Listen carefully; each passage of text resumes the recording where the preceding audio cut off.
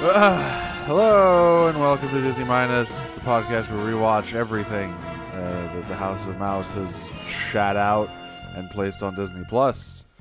I'm Nero, and you know, sometimes if no one is super, everyone is super. I don't know where I'm going with this. I just woke up. I'm Steven, and we're podcasters. What could happen? Ugh. I'm Ben, and I've just learned that Mr. Incredible is physically completely invulnerable. Yeah, right? He's like Like there's a deleted scene where he accidentally tries to cut off his own fingers, but it just pops them out of joint, and they're just flopping around at the end of his hand, and his skin can't be pierced for whatever reason.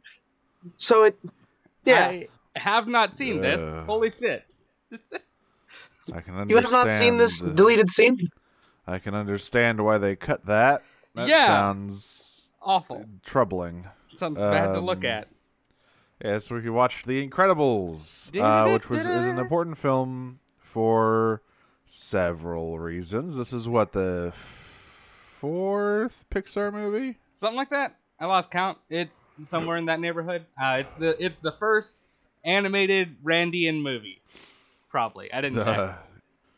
It's certainly the biggest. It's also the first time that Pixar ever tried really centering a movie around semi-realistically textured and rendered humans, even if they are very stylized.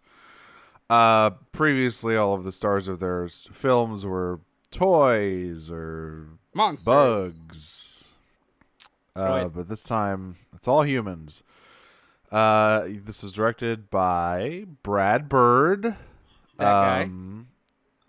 Very, very famous, very talented animation director. Sad to find out he was not an actual bird. No.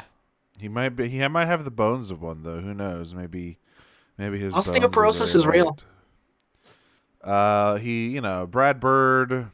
He's also the director of The Iron Giant and Ratatouille and Tomorrowland and The Incredibles 2. Yeah. All massive successes. At least Ratatouille was. Which all made millions of dollars. And as you mentioned, Steven, definitely one thing that people have noticed about this film over the years is that, hey, it seems like there's a little bit of that old objectivism in here. There's a lot of, this whole thing of these great men are being held down by the government and asked to be held accountable, but we should allow them to do whatever they want. How dare. Which is way more upfront in the sequel. God, but yes, here's what I think about that after watching this movie. I think that it was mostly on accident this time. Yeah, this time. I feel that needs explaining because it could be my habit of just playing devil's advocate, but this feels pretty intentional to me. Well, I think the thing is that this is just like Brad Bird's fucking weird Randian beliefs bleeding through. Yeah, because one other thing about this, right? It's not as though the superhero genre as a whole doesn't have a lot of these similar issues about it, right? You can go to a half a dozen or a dozen other superhero stories and you'll find similar issues of this, they must not be held accountable because they're doing great things with their great God-given powers. Superman, for example, really easy to get to. Yes. And that's just kind of one of the things that you can stumble into if you are working in the genre. But over time, I think as Brad Bird got deeper into this sort of stuff, he made shit like Tomorrowland, which is very, very, very directly some Ayn Rand shit. Yeah, because this is more I'm an adult, the good old days were better, I miss being able to do whatever I want, rather than just let people be super or whatever. The Yeah. whole Just- if everybody's special, nobody is thing. It is definitely getting at it, though. You two ever watched The Boys? I have. No, I keep meaning quite to. enjoy The Boys. Yeah, and that is the other side of the coin, right? Where that show is all about like, actually, all of these people do need to be held accountable, or else they can run rampant and do terrible things. A fair point. Right. And I feel like Brad Bird's The Boys would have been possibly Oh, an alternate universe that I want to see. That would have been interesting. that would have been very interesting. Yes. I feel like Homelander would be a very different character in that situation then. So But yeah, like this. cannot understand the people online who are just now figuring out he's a bad guy. Like, I haven't even seen the show, guys. Come on. I don't understand that. I don't understand how you can do that. Like, it's weird. People don't want to see what they don't want to see sometimes. That's all I'll say. Yeah. But yeah, like obviously this has a lot of thematics about that. But I don't think it's like a bad movie or an evil movie for having that stuff in it. It's just like an interesting piece of Brad Bird's brain that fell into this movie. Now, I reserve my judgment on The Incredibles 2. We're gonna get into it then. So because yeah. I Oh man. I do have to say, take this into consideration, the fact that I believe this film is slightly older than I am. What was this? 2004? Yeah. This was released in 2004. So yes, it is older than me. Ah. Take that into consideration. Wow. Oh. Ha, you're old. Oh. Ha ha Rude. ha ha ha. Well, I didn't know I was recording a podcast with a fucking zygote. All right, let's talk a little bit about the cast here before we get into the movie. So yeah, The Incredibles. Obviously, it is a like 1960s superhero spy action movie with like a lot of family stuff also in there. And so we've got Craig T. Nelson as Mr. Incredible, who is like he is a sort of he was in a lot of sitcoms in like the 70s and 80s. Yeah. So I don't know any of that shit. Turner and Hooch, The Devil's Advocate District. Yeah. Coach. And I was down in here on the Poltergeist. television, he was on the fucking Mary Tyler Moore Show. He was on Coach. Like, apparently he was he's in Young My Name is Sheldon. Earl.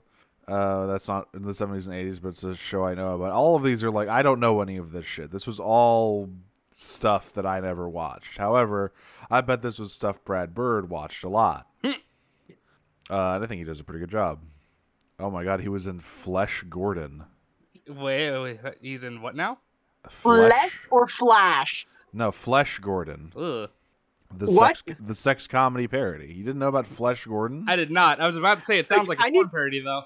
Well, he plays the Great God Porno. So I apparently he was uncredited for that role. I don't know why he wouldn't want to be credited for that. Can't imagine. I'm going to. I wonder if Flesh Gordon is on Disney Plus.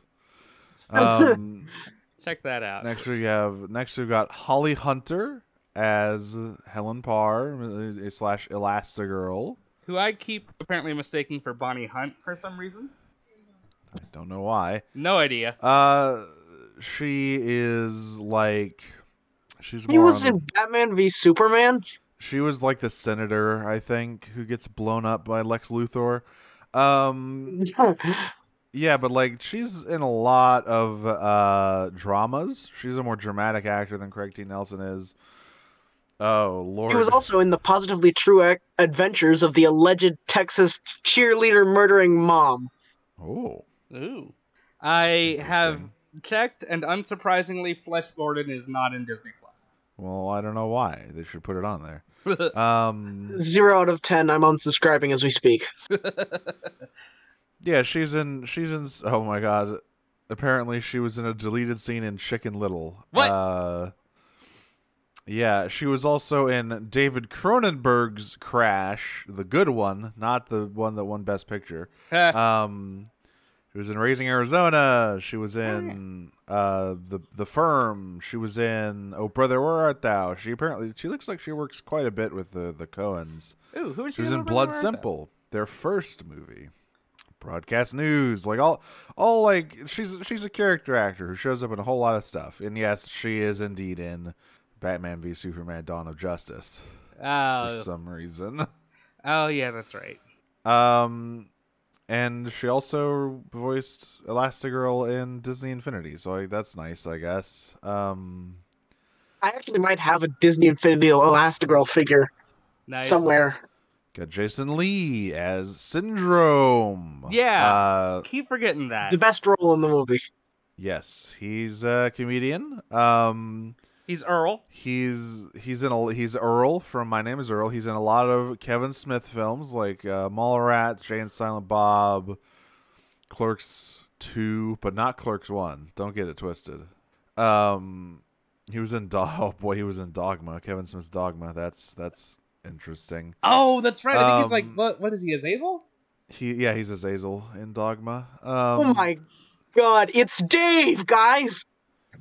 And he does indeed play Dave in those awful fucking live action chipmunk movies. Oh, yeah, okay, Holy that's right. crap. I think it was Underdog too.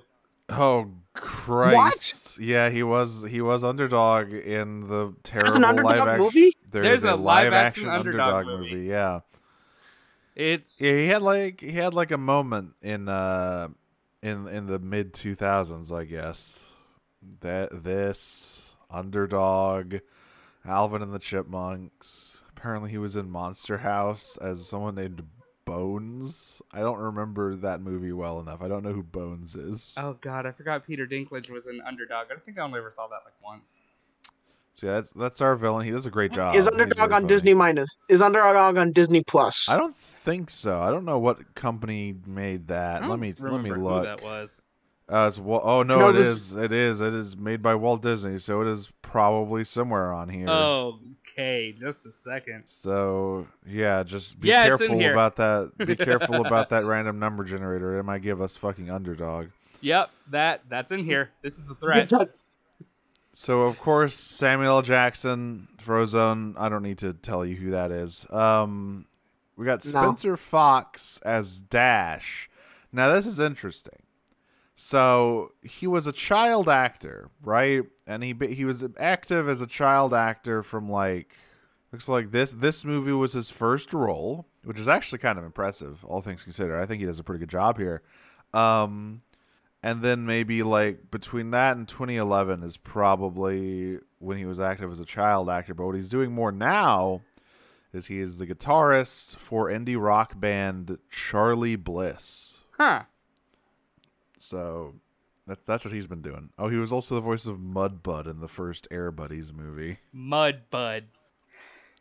So then we also have Sarah Vowell as Violet Parr, who much like Dash's voice actor, didn't really do a lot of acting. She did a little bit more than he did, but mostly she started doing a lot of writing. Oh. She writes books about American history and culture and stuff, and she was apparently a contributing editor to This American Life. Huh. So, yeah, instead of staying in voice acting, she did a lot of writing and history work and whatnot. But yeah, a lot of her film roles are as herself. So yeah, a lot of documentary stuff. This is troubling. Apparently, there's a TV show out there called Dicktown. Oh yeah. She's in she's that in was- one episode. I thought that was a podcast. I don't know. IMDb has it as a TV series from 2020 to 2022. So I'll go to Dicktown, I guess. Elizabeth Pena plays Mirage, the femme fatale right-hand woman to Syndrome. Yeah, I was looking her up because her voice sounded familiar. Apparently, she died in 2014. She did. What? But she has been in very, very good movies, such as Jacob's Ladder and Down and Out in L.A., some real grade A shit. and also apparently the first Rush Hour. Oh yeah, that's right. Yeah, very, very active. Like, she did a bunch of shit. Like, there's so many, like, just a lot of some voice acting, some television acting. She just seemed to be like a character actor. I don't know how I feel about the fact that IMDb has Rush Hour as her top movie. I mean, it was probably one of her bigger roles, if I had to guess. It might have been. That just feels like it should be an insult. She was in Ghost Whisperer. She's in Modern Family for like 2 episodes. Something called Plush. And then a couple of a little more bit parts here. We have Wallace Shawn as Bob's shitty boss, Gilbert Huff. His name, I'll have you. Oh, never mind. I retract my statement. Uh-huh. The man that we cannot escape. Yeah, the man who has, I assure you, has no resemblance at all to disgraced Disney animation president Jeffrey Katzenberg. Not him. I don't know what you're talking about. Wait, what? Yeah, it's Katzenberg. Yeah, you didn't know? Hold on. He is a caricature of Katzenberg. Oh, Because even after he left, everyone hated his ass so much that they just kept putting him in movies. No, I thought you meant Wallace Shawn himself. Annoying guys. What? No, I thought you meant Wallace Shawn. No, I thought you meant Wallace Shawn himself. Wallace Shawn. Looks like Jeffrey Wallace Katzenberg. Shawn is a fucking gem, and also needs his own introduction. We all know who he is. Yes, he's a very good guy. I assume. I hope so. And let's see, we got who the fuck is we got Bud Lucky, who is apparently actually that can't be his name. The fucking government agent's name cannot be Rick Dicker. It is. It's Rick Dicker. It is Rick. Fuck off. Anyway, he's. I only remember his name because I read a fan fiction with him in it. Oh no! What? What? I'm not gonna. What ask. did he do? Did he give someone the Rick Dicker? You know what I mean? And finally, I mean, John Ratzenberger's in here as the Underminer, but that's unimportant. Finally, Brad Bird as Edna Mode. Oh yeah, that's right. I always forget that until I hear her talk, and then it's like, oh yeah. That is Brad Bird himself doing that performance there.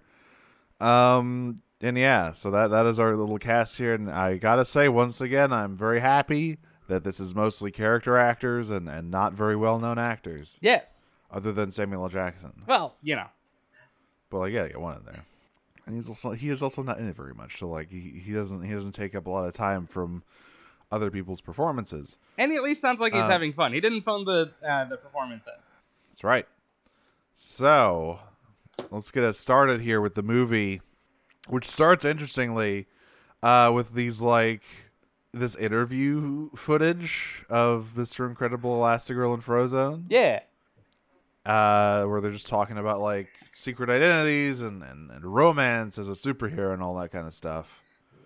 I like this. This was a nice touch. And then we come right into the like I would dare to say fairly iconic opening of The Incredibles. Mostly because of a lot of memes. It's in the mode like I've got time.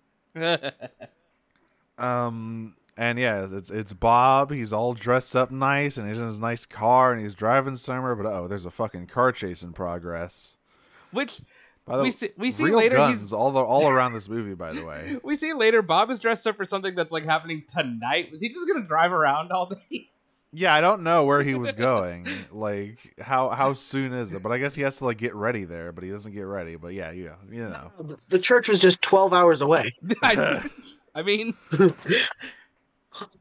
Yeah, there's a car chase in progress with a bunch of dudes shooting up cop cars with SMGs. Yeah!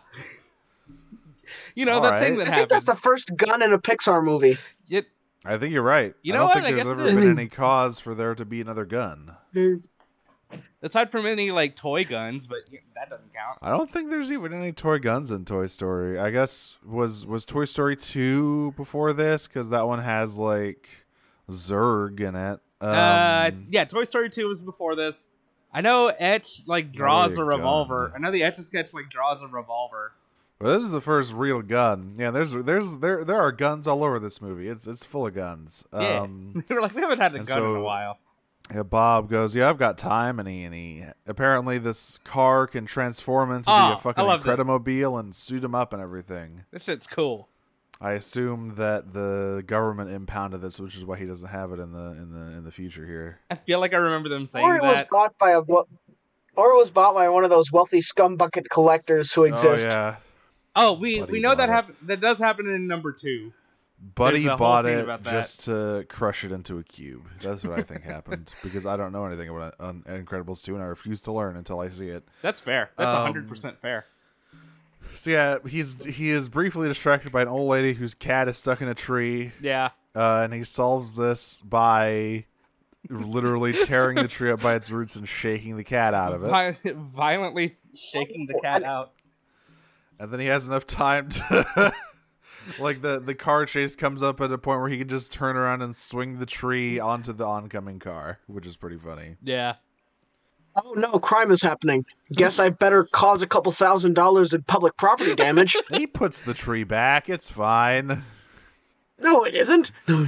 Those roots will regrow, surely. But That's yeah, how that works. once he gets back into the car, a little snot-nosed shithead kid is waiting for him. God, like immediately.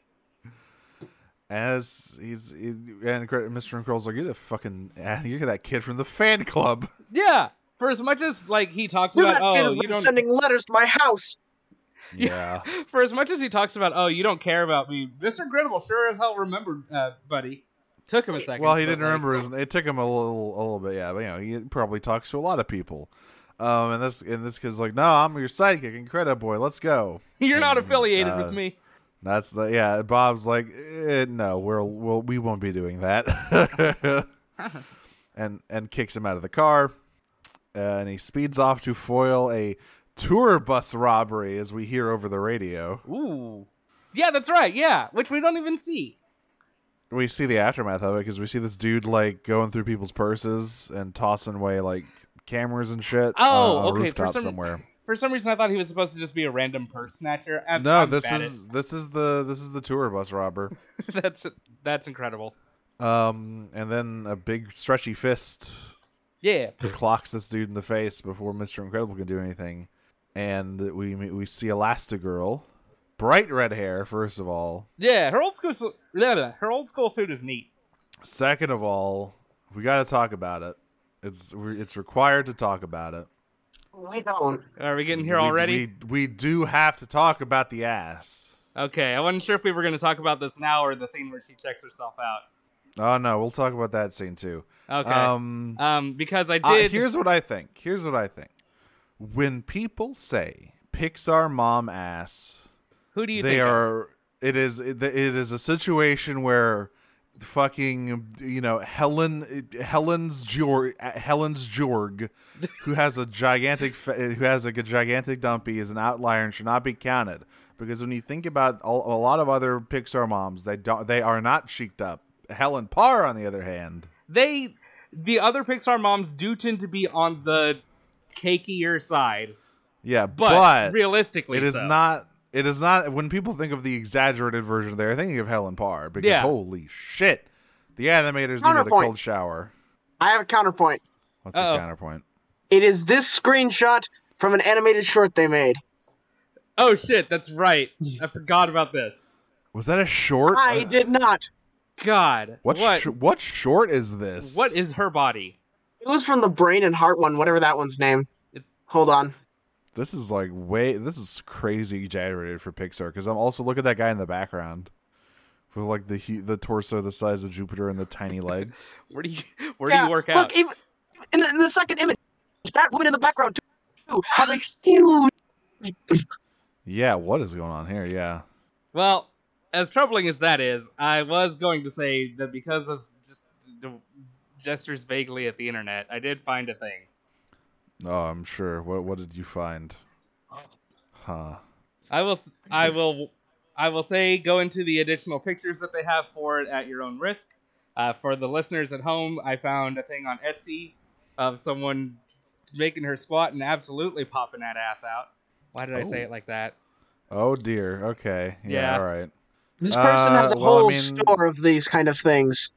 5 have stars. you- A lot of good reviews for this. Oh, you can pay for this thing in 4 installments. Look at that. Including one from Robert. Very nice work, thank you. Oh, he didn't purchase. Oh, Robert didn't purchase this one. He purchased the Lois Griffin one. Okay. Sure. Okay. All right. Well, yes. Oh, they got. There are many artists on the internet who do lots of good work, and then there's also this guy. But yeah, Helen Parr, big ass. We all know this. Also, one thing I noticed about her costume is that she's rocking those like thigh highs and her thighs are out, which is like what is happening here? Oh yeah. Okay. Yeah. Anyway, she and Mr. Incredible have some like Banter. flirty, cheeky banter that we later learn is like they're basically just role playing. Yeah, they're role playing their day jobs.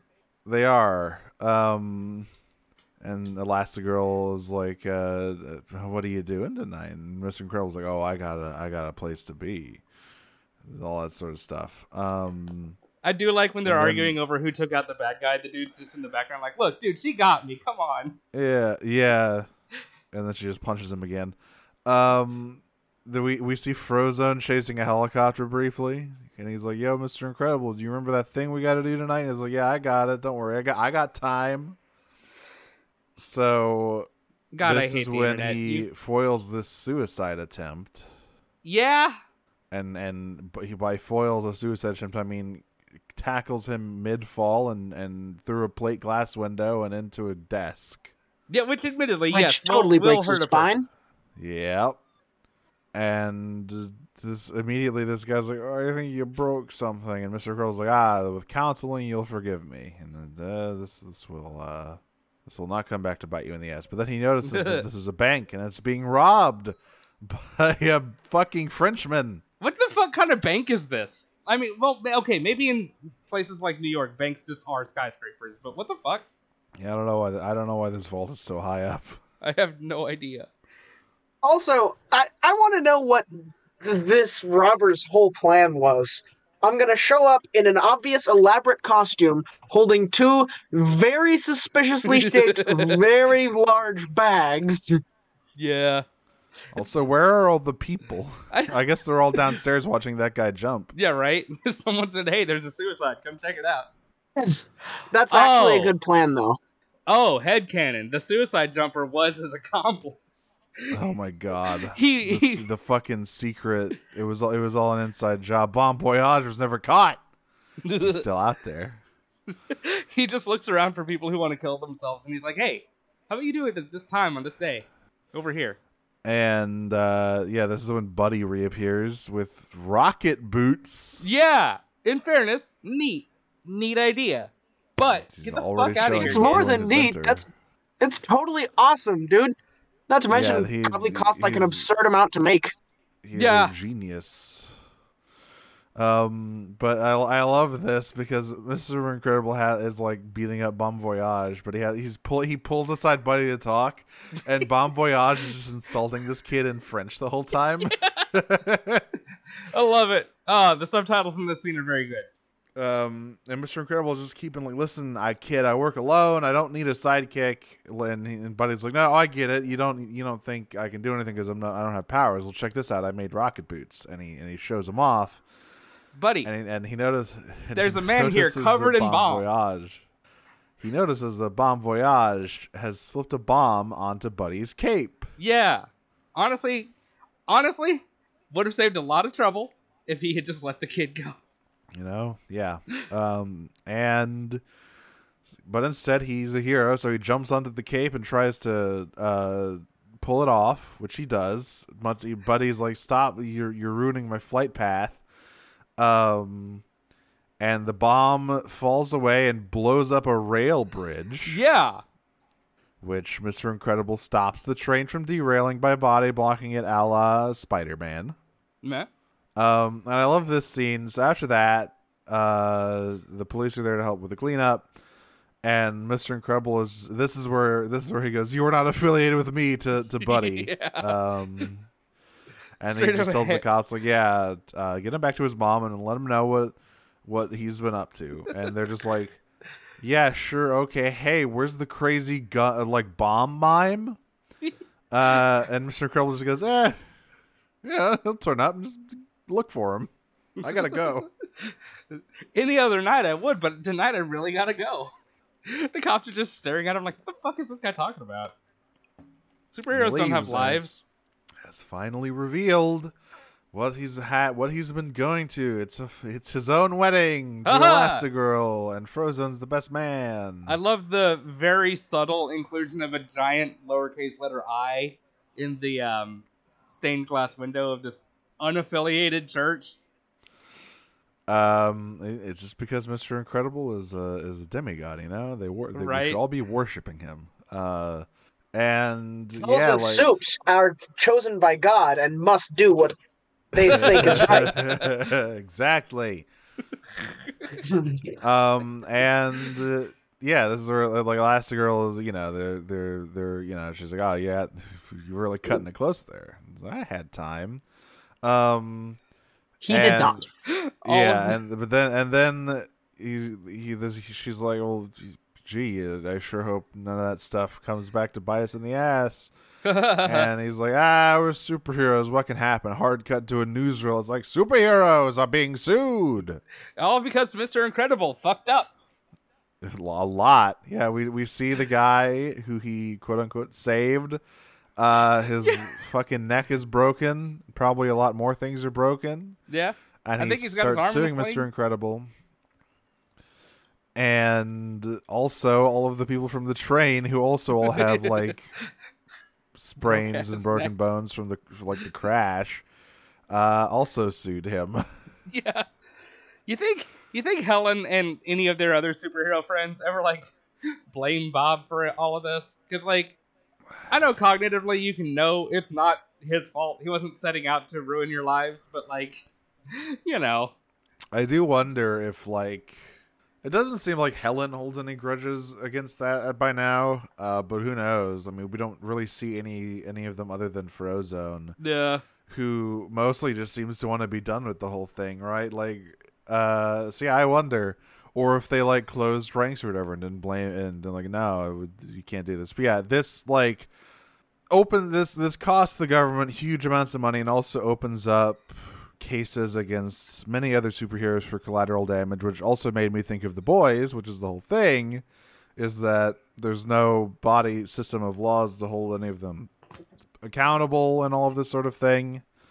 And kind of the whole plot is about like them trying to unshackle themselves from any accountability at all, even the barest minimum that they have at Vought. Jeez. But yeah, they outlaw superheroes. I will say the of all the newspapers flying by, the one that always sticks out to me is, I guess, one of the superheroes has like X-ray vision, and it accuses him of being a peeping Tom. Yeah, that guy should probably be in jail. Actually, like at least one superhero who, when they came after him with the new superhero laws, just like totally lost it and tried to kill people, right? I guarantee one of them did, because apparently if you read their the DVD special features has like the NSA files on all of them. Apparently one of them, who was allowed to be a superhero for some fucking reason, just already openly views superheroes as the superior race and was known for having more collateral damage. That? Yes. Oh, he got to... He's called Gamma Jack, and he like apparently on record is known for using excessive force, having more collateral damage, and like openly saying that he viewed superheroes as the superior race. Why did we allow him? Why is that's literally Homelander. Why is Homelander in this film universe? On the other end of the spectrum, you have things in their files like Mr. Incredible got into an eating contest with Thunderhead and at an NSA picnic and ate, what does it say, 47 boysenberry pies, 8 banana creams, 3 apple crumbs, and a liter of mayonnaise. Oh! And then there are two Why? I don't know. Why did he do that last one? I don't know. It was not a mayonnaise eating contest. It sounds like it was pie, dude. Why are you here? What did you do? And then... What the hell? The two that have always stuck out to me, just because this is like... They never tell you what year it is, but it's like coded as like this is supposed to be like the 50s. Just how the 50s were with gender. One hero is called Macro Burst, And apparently no one could ever tell if this was a man or a woman because they're just constantly so windy that even in recordings you can never properly hear their voice.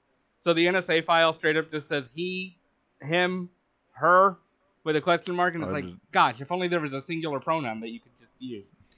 We didn't invent that yet. Sorry? I'm sorry.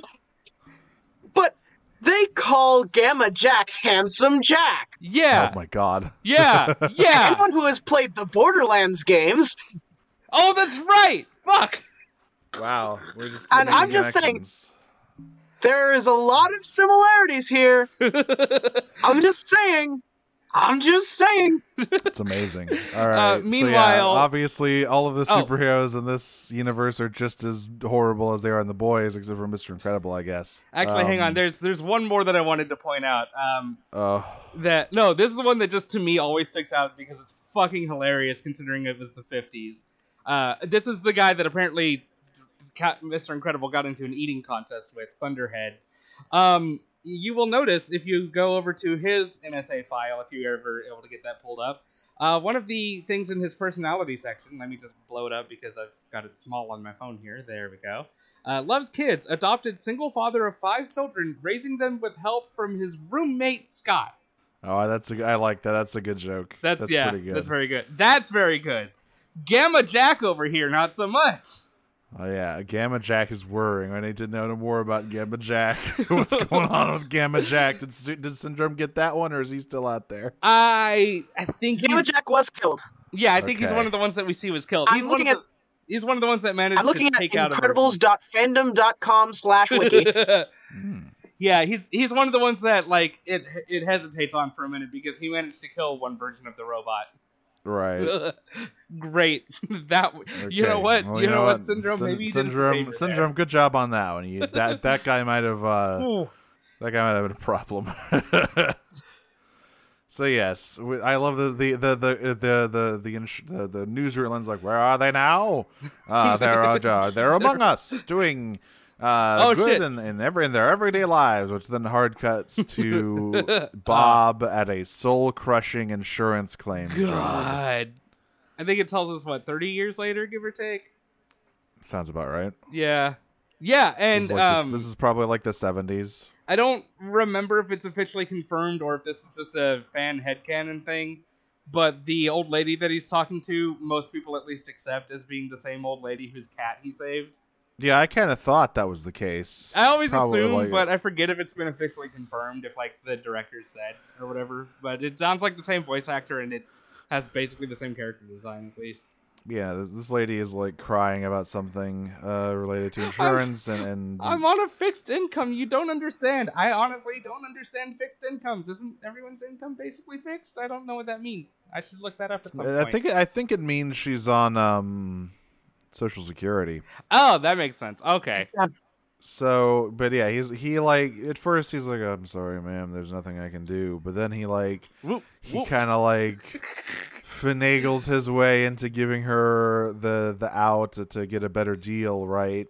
And it's like, now you absolutely shouldn't bring this piece of paper to this specific person on the second floor, and in no circumstances should you file this form here. And her name is Mrs. Hodgson, for the record. That's it. Yeah, Mrs. Hodgson. And this is when fucking Mr. Hugh shows up. Oh my god, is Jeffrey Katzenberg, who comes to yell at him. He's like, I can't believe you're helping people in our insurance company. Don't you know that's not what we fucking do? I'm okay. You know, sometimes jokes are made that are a little too close to home. We are an immoral, fraudulent corporation. How dare you try to assist anyone? Right. Exactly. Which, again, confusing building placement. Why does he have such a good view of this seedy-ass alley? Yeah, over his office later. Yeah, I don't know why he can see directly into this alley.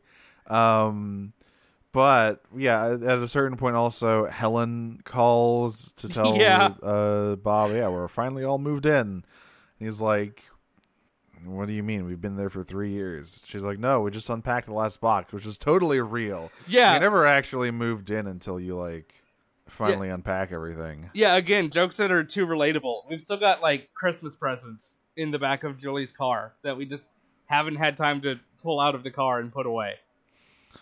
And yeah, so then we see after the scene where he helps this old lady, Helen goes to Dash's school where he's in trouble with the principal for being a little prankster. Yeah.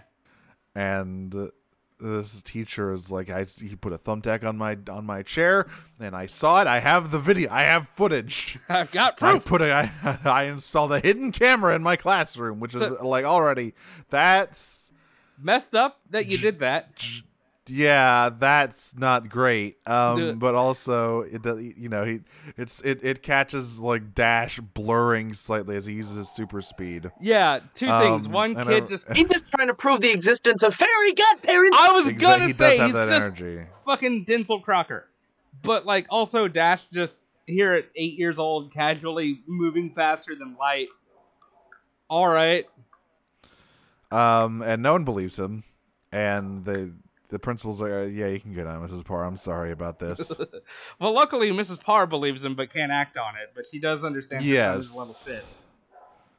And she just tells Dash, like, hey, listen, you need to, like, not act out so much.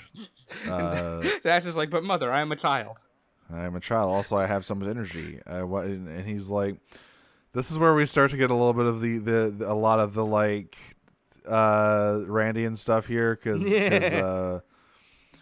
he's like, I want to join the track team, and Helen's like, no, Dash, you're too special than all those other you're more special than all these other peons. You destroy them. And he's like, but I would restrain myself. I'd only win by a little bit. Yeah, and I really, really don't want to fucking agree with shit like this, but then like Simone Biles happened. I don't know what is that? Oh, the Olympics or the people who score gymnastics or probably all over the place in the Olympics, but at least she's gymnastics, so those were the ones that affected her. I didn't catch from any of the related articles if they actually did or if they were talking about doing it. But Simone Biles has, at least for the time being, quit from the Olympics because they were lowering her scores to be closer to the other competitors because she just naturally is gifted enough at gymnastics that she was scoring too far above everyone else. Well, that one might be racism because she is black. That is also true, but holy shit, guys. Meanwhile, Dash is a good little Aryan boy. Yeah, fuck. Which, by the way, we also got to talk about that a little bit. I hate everything about this. Anyway, yeah, she's like, no, you can't join track. You're too fast. We also see, this is where we see Violet, who's like the shy goth girl with invisibility powers who hides. She's a shrinking Violet. Hey. Also, Mr. Incredible's old suit was blue and Elastigirl's old suit was red. Oh shit! Do you get it? I ain't even caught that part. It's the thing, but literally. That's kind of good. That is kind of good. Yeah, and she like invisibles her head from the boy she has a crush on. God, imagine your kids being this drastically different. Like you've got one kid that's basically like, I don't want to say self-sufficient, but doesn't ask you for things because she's got so much anxiety and is so goth. And then, like, your next kid is all over the literal place. So, yeah, by the way, her crush is...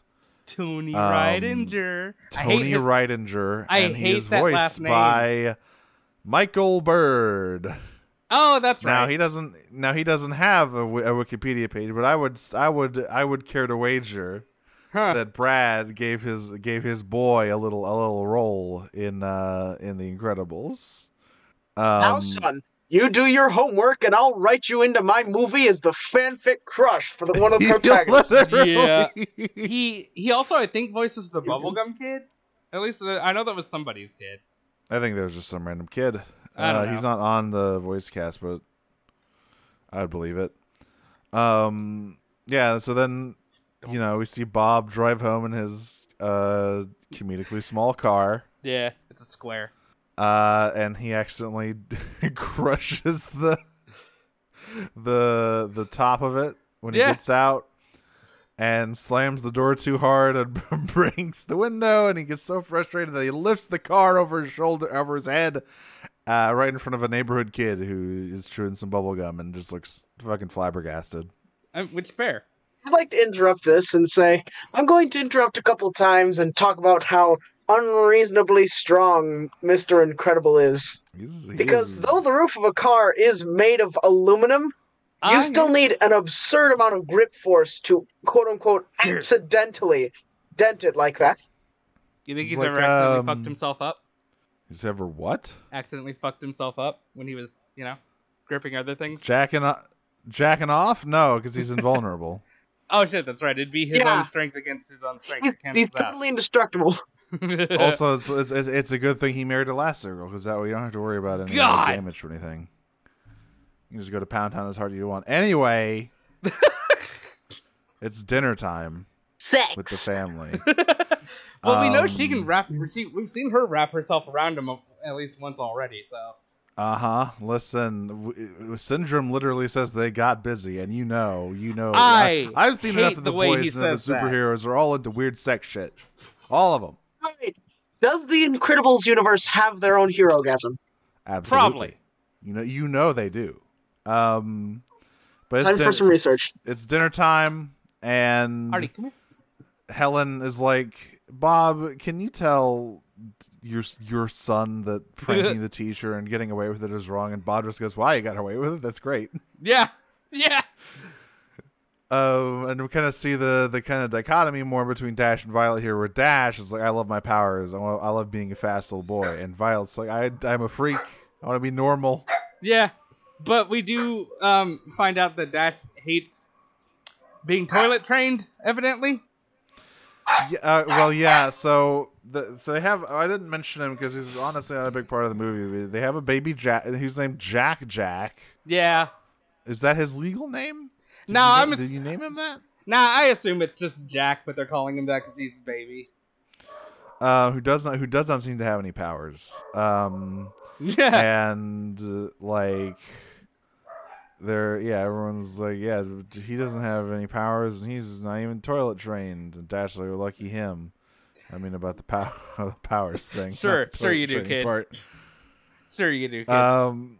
Yeah. So Violet and Dash keep arguing until it escalates into a fight, like a sibling fight. Yeah, we have almost a straight up superhero battle just right there at the kitchen table. That's Violet probably happens repeatedly. Diabolical ass. Oh, we never answered questions. Also, Violet, much like the Invisible Woman of the Fantastic Four, also for some reason has force fields. I don't really know how invisibility and force fields correlate. I don't really get it, but that does seem to be pretty common. Of anybody else that can be invisible, they'll usually end up tossing force fields onto them. Also, I don't get the consistency, but at this point, that's just how it be, I guess. As if invisibility wasn't overpowered enough. Right. Yeah. Right. You're completely impossible to track, but you're not strong enough, so let's give you impenetrable barriers as well. But especially if you're Invisible Woman, who I'm pretty sure can also project invisibility onto shit. Yeah. Okay. So this fight keeps going. Bob and Helen use their powers to try and defuse the situation. There's a whole thing where Helen is wrapped around the table and Bob is lifting it up, and it looks crazy. I've done that more than once in a different context. Okay, probably. Then there's a knock at the door. Yeah, and it's Frozone. It's Lucius. Yeah. Forget his last name. Doesn't matter. Insert the arbitrary Avengers joke here. And he's like, all right. Bob's like, all right, we're going bowling. We go bowling every week. It's just bowling.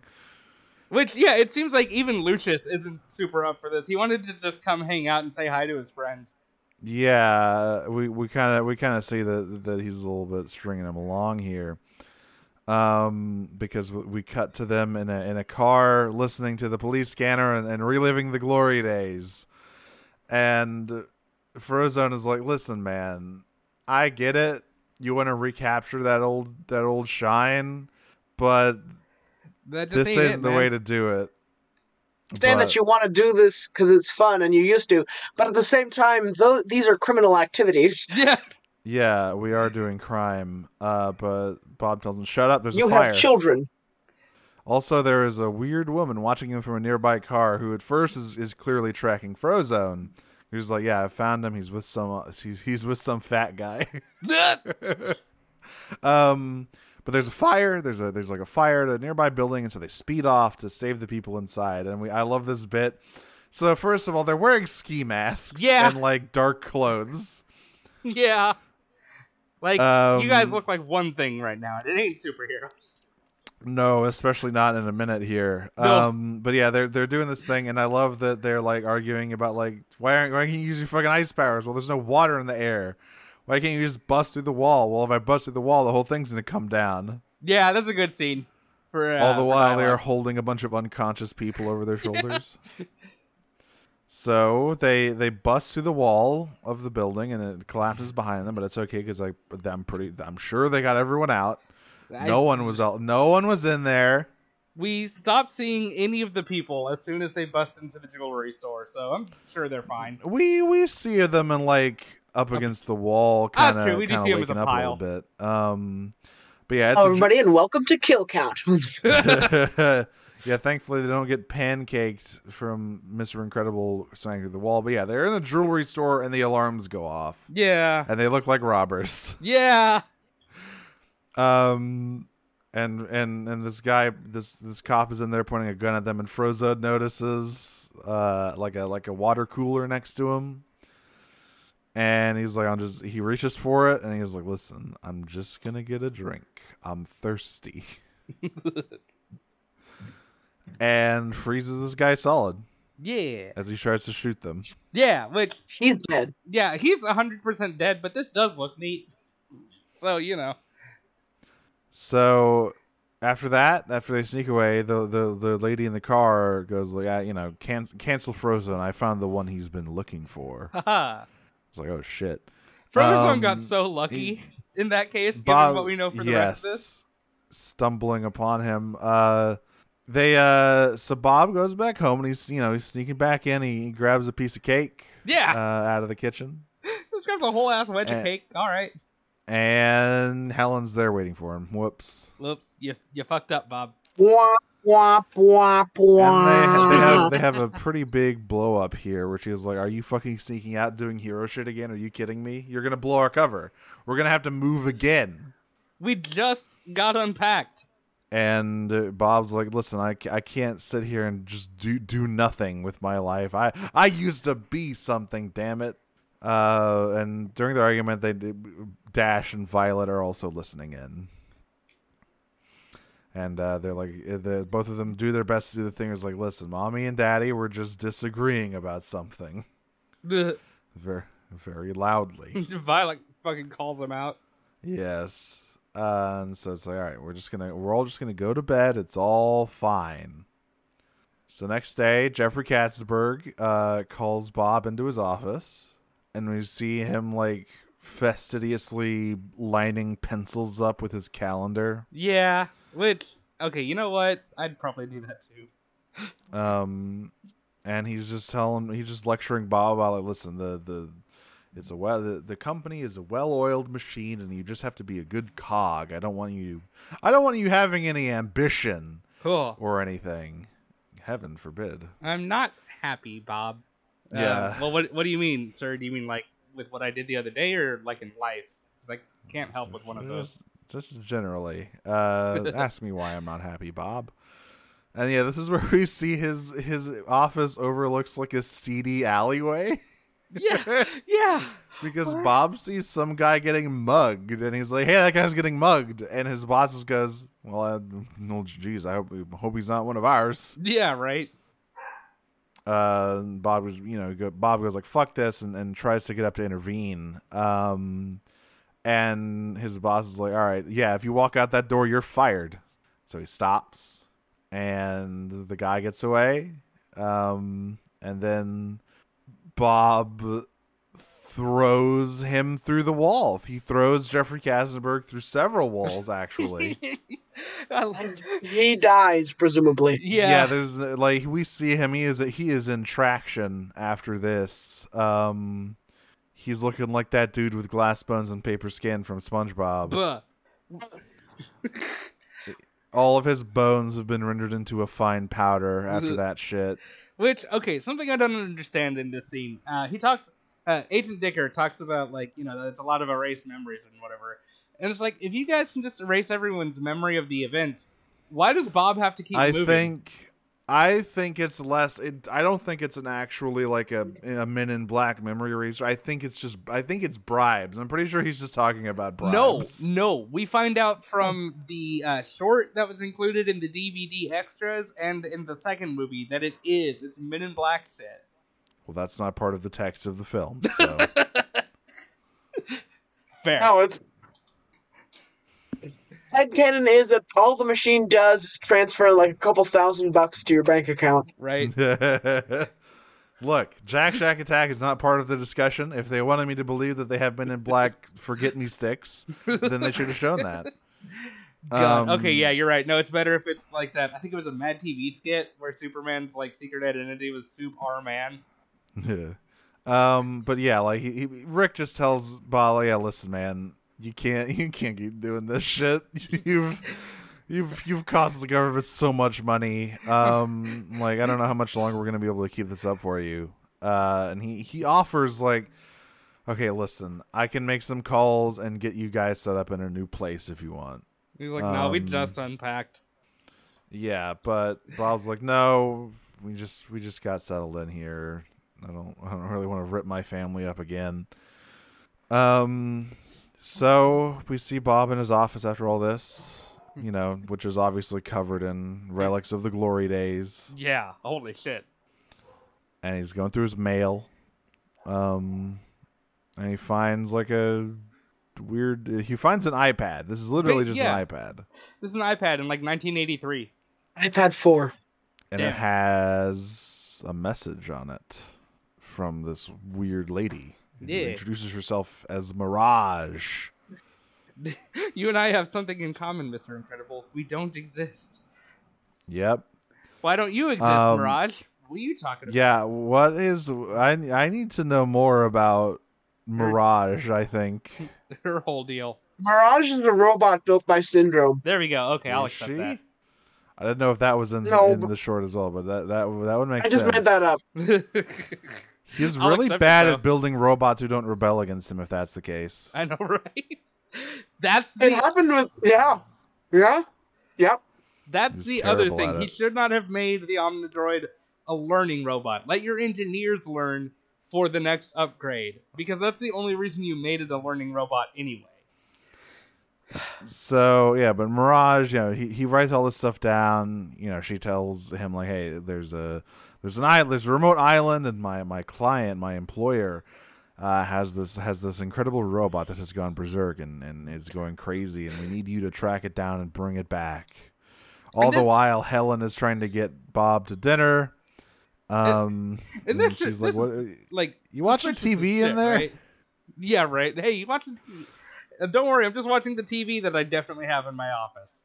Yeah, she should really be like, wait, he doesn't have a TV in there. And like, this should be suspicious as shit, right? That's not just me. Yeah. I mean, yeah, like at a certain point, it's definitely true that like Helen just doesn't want to believe that anything weird's going on. Oh, I meant like the offer. Oh, don't worry, there's a secret. Oh, the offer. Island. Yes, it's totally sus. But Bob is fucking desperate for like anything to recapture the old days, so he takes it. And also then the iPad self-destructs. Yeah! And sets off the sprinklers. Everyone has gathered for dinner. I really like it. You know, so Bob stumbles out of the fucking room. There's smoke coming out of it, and then the sprinklers go off, and you just hear everyone in the room going, "Oh!" Except for you do hear Dash going, "Woohoo!" Yep. I wonder what Helen thinks is going on in there. I don't know. I don't know what. Because like, the only thing I could think of is like like maybe a circuit blowing in his room or something. But like, how do you excuse? Oh yeah, there was an explosion that was audible, left a smudge and created smoke. Also, can I just say, it's not common for like private domiciles to have a fucking sprinkler system. What the fuck? Maybe for superheroes. I guess the government, hooked him up with the good shit. Yeah, I guess so. But yeah, so Bob makes up a story about how like, oh yeah, I'm going on a corporate Conference. retreat. Totally. Yeah. Insurance companies, well known for treating their employees so well. Yeah. Yeah, I don't know. Yeah, I don't really know a lot of insurance companies that go on like. I don't know a lot of insurance conferences, which I am sure are the most boring things in the world. God, yeah, no, a real conference like that would have to suck, right? So yeah, he gets suited up. He squeezes into his old super suit. And hey, so, he's do you get it? Bob's gained weight over the years. Do you get a little it? pudgy. Yeah, like he's still very built. He's just got a lot of flab. Yeah, they just make too many fat jokes in like this one scene. Yeah. The one with him trying to squeeze through the fucking tube is a bit much. Yeah, like if it were just like where it shows him like stretching when he gets onto the island, but his belly pokes out, that'd be fine. Yeah. I'd be fine with it just doing that because okay, yeah, that makes sense. That's fair. But the scene that just goes on way too long of trying to get him into the tube. Yeah, it's a bit much. So he gets airdropped down to on the island, and he fights. He tracks this thing through the jungle and starts fighting. And it's a big orb with spider legs and a crazy eye. Spider orb. This thing looks right out of Johnny Quest, honestly. God, it does. Is the thing. What is Johnny Quest? Oh, it's like an old adventure TV show from like Yeah. the 70s. It's very influential on stuff like this, especially on like the Venture Brothers. Yeah, I was about to say, literally, if you've seen the Adventure Brothers, it's a parody of that. I mean, the Venture Brothers literally has like a Johnny Quest character in it. Oh, that's right, it does. So yeah, like they he fights this thing. There's a bit where he eventually gets into the volcano, Sure. dumps it in the lava. This is where he like stretches and pops something on his back. Yeah. Again, funny scene because it's just like the one short thing. Yeah, and then he's like stumbling around for a minute. The Omni Droid comes back up, grabs him, and like starts pulling, and then you just hear another crack. And Mr. Incredible goes, "Ha ha!" And he starts, which is amazing. That's really funny. Like, yeah, Yes. sometimes you just gotta crack your back just right and go like, "Ah, there we go." I got it. All right, here we go. And then he defeats this thing by going inside of it and making it like stab itself a bunch. The amount of fan fictions that I've seen in this scene Okay. that go a very different direction. Okay, Oh. you know what? It's a learning robot and it learns to love. Oh no. Oh no. Anyway, so we see Syndrome from the back for the first time. Yeah. He tells Mirage to invite Mr. Incredible to dinner. They just talk about certain stuff, such as this conversation is very loaded. So yeah, Syndrome doesn't want to talk to him, and so it's Mirage in like a slinky black dress, and they're talking about like why would anyone make their base a volcano, and Mirage goes, "Oh well, my boss is attracted to power, just like me. It's a weakness we both share." And so, are you trying to get this dude's dick? Yes. You know that there were probably like, okay, if the internet had existed at the time of Mr. Incredible, do you know how many forums there would be just for people that were thirsting over him? Oh yeah. Time to make r/Incrediballs. Then yeah, like they're just talking about this. Apparently, all of the food on the table is grown here from the volcanic soil. I do have to say, Syndrome's base is swaggy as fuck. Yeah. We must hand it to him on that. I love a good volcano base. Yeah. I like the curtains of lava that you Yeah, can pull that's aside neat. you can go deeper into it. Like, it's just a really cool looking effect. It's dangerous as shit, but it's cool. So Bob goes back home and he just has a new lease on life. Also, one thing we forgot to mention is that Mirage says that, oh yeah, you're going to be paid like 6 times your annual salary for this one job. Oh no, r/Incrediballs is real.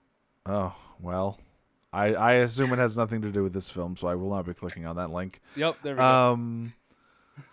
But yeah, he's got a new lease on life, and he buys a new car. He starts working out. He becomes a more active father and husband. Which again, I like the shot of him working out by like lifting trains and shit. Yeah, that's cool. So here's the thing, all right? This is what I was talking about earlier. Because people have done the research, and the train that we see him lifting weighs approximately 153 tons. Oh, fuck. He's a big boy. He's a strong boy. He is basically Superman without like the flying and Like- stuff. flight, and also I think he's a little bit like Superman could lift that train without much problem, I bet. But Mr. Incredible, like it's a workout for him. Ooh, Mr. Incredible replacing Superman on that old Action Comics comic cover. That'd be neat. Yeah. So he's working out. He's losing weight. He's getting cut. He's getting fit. He's dressing nice. And he's keeping up the facade that he still works at the insurance company the whole time. He's basically doing the thing from The Simpsons after Homer gets fired from the power plant, where he leaves and just goes to Krusty Burger to eat the sorrows away. Fuck, I forgot about that. But instead of that, he's doing the opposite, where he goes to a fucking abandoned train yard and bench presses locomotives. And he eventually notices that the Omnidroid. Oh, also he and Helen are definitely fucking all the time. Like we see them like he's giving the kids like $20 to go see a movie very frequently, and they're just smashing. But Dad, we've already seen everything that they've got. Go watch it again. Your mom and I have some business to attend to. Kids, and so yeah, then once again the joke from The Simpsons, where they go to the movies and it's the short film where it's it's like the rocket launching and the train going into the tunnel and the wieners on the conveyor belt. Fuck. And it's just Bart and Lisa go, I wonder what Mom and Dad are up to. That is one of the best episodes. I think that's from Grandpa versus Sexual Inability or whatever. That's Probably. That is an amazing. That's one where he makes like sex tonic in his bathtub. Simpsons is good. It is. So yeah, but he notices the Omnidroid tore up his old suit pretty bad, so he goes to Edna Mode, fashion designer. Yeah. Hey, I wonder if the Simpsons movie is on Disney Plus. Yeah, it is. I know the show is. So I wonder if this performance Brad Bird is doing is like based around anything at all.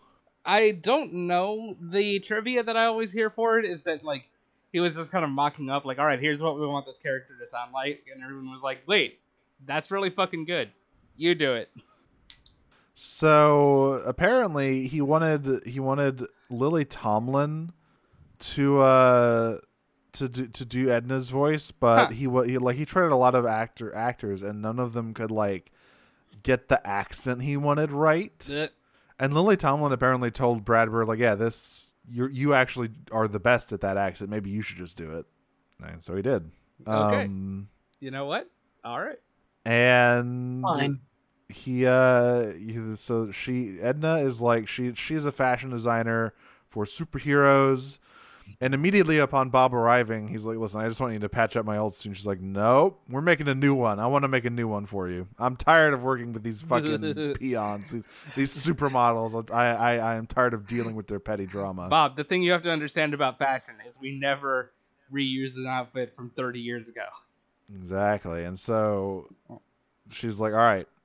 She basically bullies him into sitting down for a design consultation.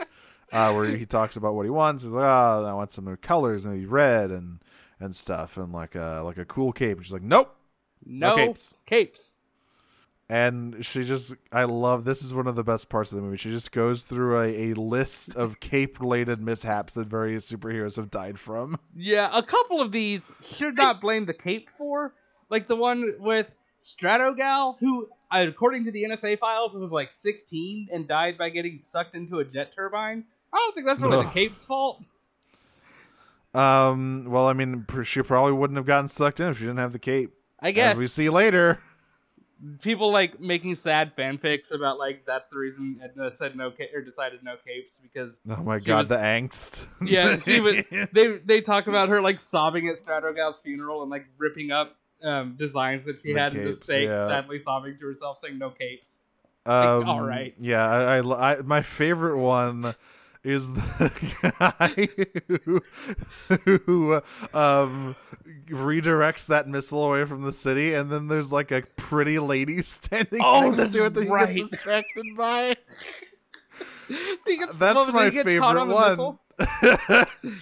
My favorite is the guy who like apparently was just taking off on a regular ass flight, but he got caught in a manhole.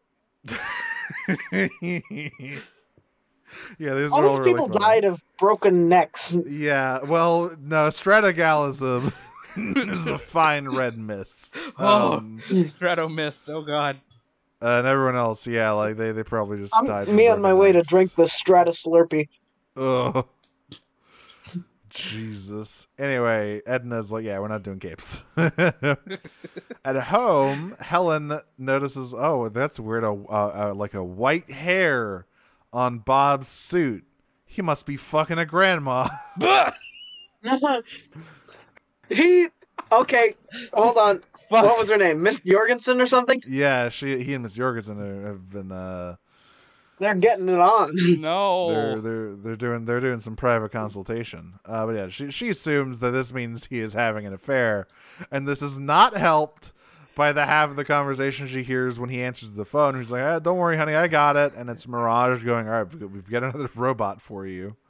Or I don't know. I don't think she tells them it's another robot. He just says we have another job for you. Something like that. Come to the island. And when Helen picks up, it's her going, "How soon can you get here?" And it definitely sounds like he is going here to fuck this woman. And after this, he tells Helen, "Yep, another corporate retreat." The desperation in her voice that she's like, "All right, well, remember, me and the kids love you." Yes. And he's probably just thinking, like, yeah, of course. Watching her marriage crumble before her eyes. It's like, please remember me and the kids. And he's like, yeah, cool. What? Okay, yeah, sure. Yeah, I love you guys He does too. not get it.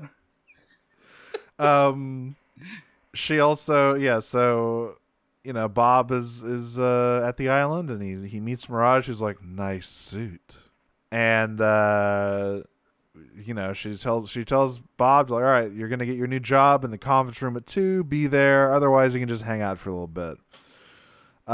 Meanwhile, Helen notices that his old suit has been recently patched up, and she's like, well, I better call Edna. Edna tells her, oh yeah, Helen, you should come to my place. I've got something really exciting to show you. So then we cut over to the conference room. Bob's sitting in the conference room, and it's, first of all, this conference room looks evil as fuck. Can I just say? Yeah, right? Oh my god. Yeah, no. Then the wall slides open and the Omnidroid is there. Yeah. I'm here for your 2:00 appointment with death. Ugh. And the Omnidroid starts beating the shit out of him. And then finally Syndrome reveals himself. And he's like, it's Buddy, it's Incrediboy. He's all grown up and he's fucking bitter about rejection. Yeah, I love him accidentally like tossing Bob across the island as he's gloating. Yes. Oh, perfect. He's become an arms dealer, apparently. Yeah, something like that again. Okay, sure. So this is the plot of Spider-Man Homecoming, quite a few years before Spider-Man Homecoming. Yeah, pretty much. Shit, I still haven't seen that. And like, yeah, he's like a genius inventor, and he has all these hyper advanced technology that can like level the playing field against superheroes. No, I've seen Homecoming. I haven't seen the others. And yeah, he's just been an arms dealer, and yeah, Sure. so like. Oh, yeah. When Bob tries to apologize, Syndrome goes like, "Yeah, now you want to give me respect because I'm a threat. A lot of other people and countries want respect too." It's like, well, are you selling nukes, Syndrome? Hang on. Because, like, buddy, the fuck are you doing? Syndrome, are you selling like weapons of mass destruction? I can only He's assume. selling Metal Gears. He is absolutely selling Metal Gears. Oh my god, yeah, he basically is, isn't he, with the robot? Yeah, I mean the Omnidroid is kind of a Metal Gear situation. Also, he has a remote that control the robot. Which again, the fact that you made it a learning robot, it is inevitably going to figure that out and do something bad to you. So yeah, then Bob like escapes down an underwater cave. Syndrome drops a bomb down there to try and kill him.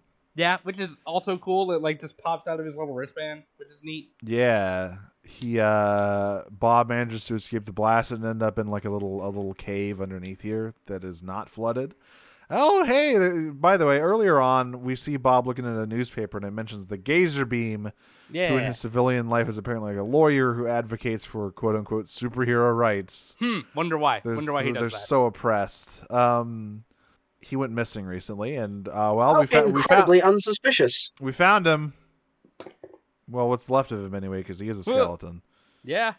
Which, I guess, implies that, like, he must have come down here injured and then like carved the password into the wall as he was dying. He got wounded. He drug himself into this cave and then like blasted Kronos into the wall and then died. He just sat there long enough to skeletonize.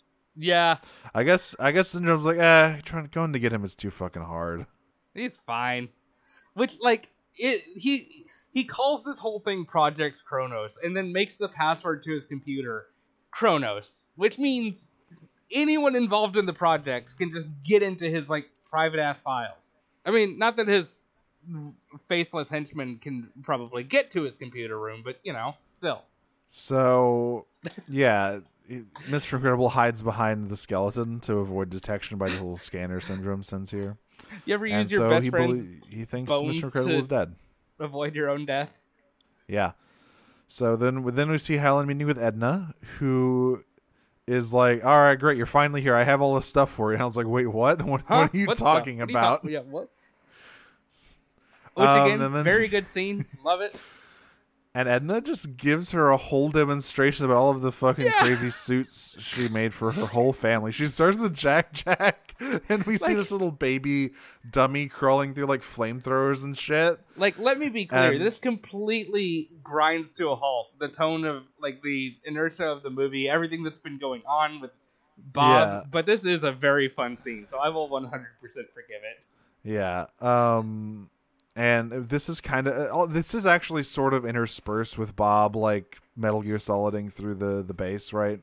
That's at a certain point, because but first we get the whole presentation. Like, so she shoots the baby with mini guns to tell you that it's bulletproof, and Hal has to be like, Jack doesn't have any powers. She's like, oh, okay, well, you can still wear it, I guess. Anyway, here's all your other stuff. Your son's suit can withstand high amounts of friction.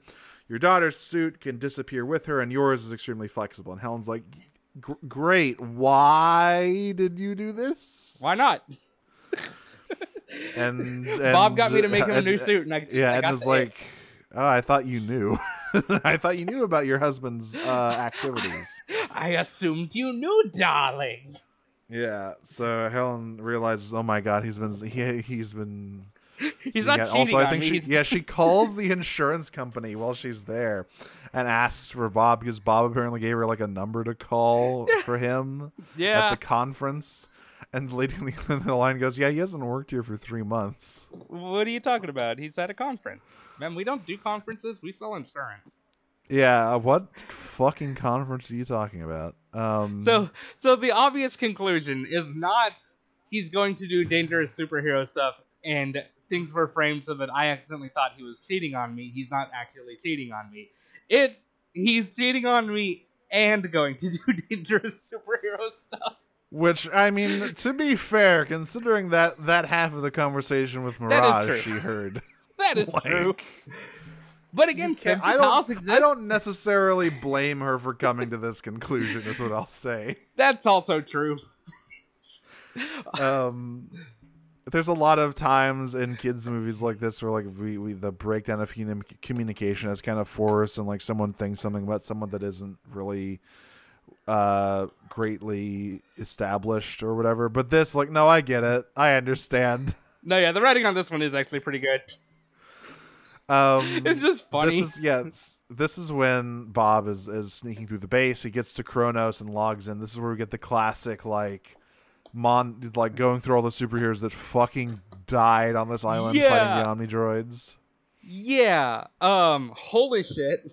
Granted, I think I would have preferred it if it were like included in a rant so that we could have flashbacks to like watch each of them die. But that's just me wanting to see actually see these people do I feel like it would be too gruesome. I just want to see Gamma Jack die. That's all. We do need to see him die, considering what we know about him now. But yeah, it's just like Syndrome has been doing this for a very long time. Yeah, like it honestly kind of looks like the only ones that are left are like the three of them. And I guess like I really wonder how many of them are still around, especially from the old days. Syndrome probably killed a good number of them. Yeah, because like, especially before Incredibles 2 came out, and you just found out, people can have superpowers. Like the common headcanon that I would see among like anyone discussing it online was that like they must have been made by the NSA. Like they must have gotten their powers through a specific event or something. Oh yeah, Compound V. Yeah, I was about to say some more connections to the boys. It keeps happening. But then the second movie throws that out the window, so it doesn't matter. But the point is, it looks like there's a very limited number of superheroes, and now it looks like literally all but 3 of them are dead. So that's good. That's great. So this is when Helen's like crying in Edna's kitchen about like, oh my god, he's having an affair and he's off doing it on his own hero shit. What am I supposed to do? And Edna starts beating her with a fucking rolled up newspaper. Like, No. You're fucking Elastigirl. Do something. What are you talking about? No, bad Helen, bad. And so so she activates the tracking device on Bob's suit, which she established earlier. Like, yeah, you can see where anyone is using this button. And unfortunately, she doesn't realize that activating the tracking device in the suit will alert the security in the Kronos room. Yeah, this is scary. This is a inflatable rubber. Yeah, you just get like suffocated in there, basically. This is a cool ass security system, but yeah, you're right. To be the person that it's aimed at would be fucking terrifying. So Helen calls an old government hookup to get a jet. Yeah. And she's telling Viola and Dash, like, yep, you're in charge. I left stuff in the fridge to warm up. Because, these kids have shown that they're trustworthy. Or Dash has shown that he's trustworthy. At least Violet will probably not let the house burn down. Yeah, Violet is at least old enough and anxious enough that I would trust her alone for a few days. But, like... Dash, yeah, I don't know about him. Not so much. No, just leave Jack in charge of the house. We know he's a fucking like he's an unbeatable monster. Yeah, so just leave him be. But they see the super suits that she's packing, including the ones made for them. But Helen flatly refuses to tell them anything that's been going on, and she leaves. So we see her flying the jet. So this sequence here, it's like she's crazy good at piloting. Yeah, there was apparently a deleted scene, and I think you do still see some stuff like just sitting on shelves showing that like Elastigirl I think either had a jet and or a motorcycle back in the old days, and like this guy she calls is, at least from a deleted scene, like not exactly a sidekick, but almost like her like engineer from back in the day. Her gadget guy, yeah. Her guy in the chair. There we go. The guy in the chair. His name is Snug, which is a weird name, but okay. And so like so she's trying to get in contact with the island, but she's getting stonewalled. We see that Mr. Incredible is strung up on the fucking Electro Cross here. Yeah, holy shit. Syndrome is coming into Thinly veiled Jesus symbolism. No superhuman movie is complete without it. Absolutely. God damn it. And yeah, so Syndrome just walks in like, damn, hiding behind a skeleton of your own dead friend, that's pretty hard, man. I like that. That's I right. didn't think you had it in you. But then it turned out you were a giant pussy. Yeah. By the way, there's a fucking government jet flying near my island, and you activated a tracking device, and Mr. Incredible's like, I didn't know about the tracking device. I don't know what that was. And then, so, you know, we have Mirage sitting at a console over here, and she kind of opens up the channel, and we hear Helen trying to page the ground control. And Syndrome kind of notices Mr. Incredible, the look in Mr. Incredible's face, and goes, "Ah, you know this person. Shoot the plane down." Yeah. This is around the time it's revealed that Dash and Violet have stowed away on the plane. Yeah, because Helen's distress call is saying, wait, there are kids. And Helen's like, well, who the fuck is watching Jack Jack? This is when we get Carrie, the babysitter, whose story will be told in a future short. Yeah. But yeah, she's just like, yeah, no, I'm a great babysitter. I'm taking all sorts of classes. Don't worry about a thing, Mrs. Parr. Kari, you're like 8 years old. Just go home. And basically, Helen's about to be like, I'm going to turn this plane around and dump you off somewhere safe. You cannot be here. Then I saw an abandoned island a little while back. I'm going to drop you there. Missiles happen. Yes. This is where she does the most insane piloting ever. She's doing like Top Gun shit here. Yeah. In this like Learjet. Yeah, with what looks like a fucking, I mean, it's smaller than like, you know, a 747, but what looks like a small passenger jet. Holy shit. So yeah, it's like a private jet. And yeah, so they just keep shooting more missiles, and she's panically like trying to get them to call these missiles. Eventually she says there are children on board. Which Mirage hesitates at. Like, I don't know about this one. Yeah, I like that you actually... She's like, hold on, boss, that's war crimes. Syndrome's like, do you think I care? No. I'm an arms dealer. I love war crimes.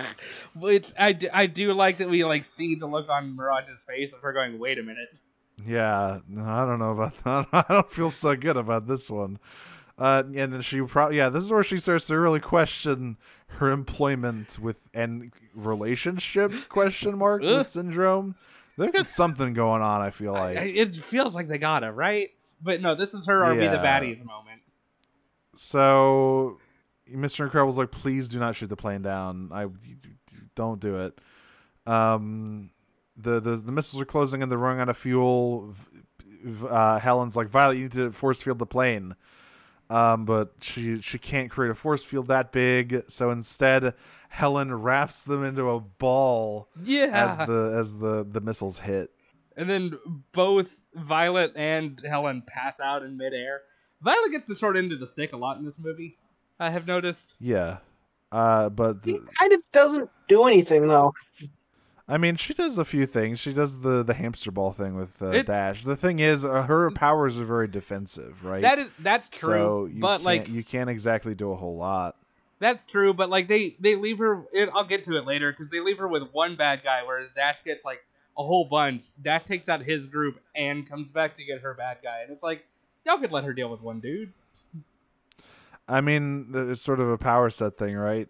Like I said, hers are invisibility and force fields. True, but I mean, like stopping her from creating a force field inside someone's head and totally exploding that's them. the thing. That's what that's what like the Invisible Woman could use it for, or like use it to like push people around. But she's like 14. She doesn't know how to do that yet. That is true. I don't know. I feel like you could have at least allowed her to like punch the guy out so that Dash could come back and be like, "Hey, you got him." Well, what? Well, what? She's a fucking stick. That's okay. You know what? That's also true. Make a force field around your fist and use them like boxing gloves. Ooh, that'd be like cool. I said, she doesn't know about that shit yet. She's been too busy like wishing she was normal. That's true. At least Dash has been like embracing his powers. I'll give him that. Yeah. So while the kids and Helen are like floating in the ocean, Dash yelling at you, they're all gonna die. We survived, we're dead. Bob is under the impression that he just listened to the murder of his entire family. Yeah. And so immediately tries to grab Syndrome and snap him like a fucking Kit Kat bar. He was definitely gonna just like crush his head, Yeah, Omni-Man style, right? if he had grabbed Syndrome instead of Mirage, there would be no like back half of negotiation. He would have just squeezed and like liquefied his spine. But instead, Right. Mirage shoves Syndrome out of the way, which she will very quickly come to regret as Cool. Mr. Incredible grabs her up and just says, "Let me go," or like fucking snap her like a twig. And Syndrome goes, "Yeah, okay, All right. go for it. Do it. I don't care. Do it, pussy. If come on, bro." But he can't do it. He cannot kill like a helpless woman. So he lets her go, and Syndrome goes, "Yeah, I knew you're too big of a fucking wuss." If he did do it, though, I feel like that would have totally freaked Syndrome out. Yeah, it would have been like, Oh shit! Dude. oh god, you actually did it. I didn't think you'd. Oh. Who am I supposed to fuck now, Mr. Incredible?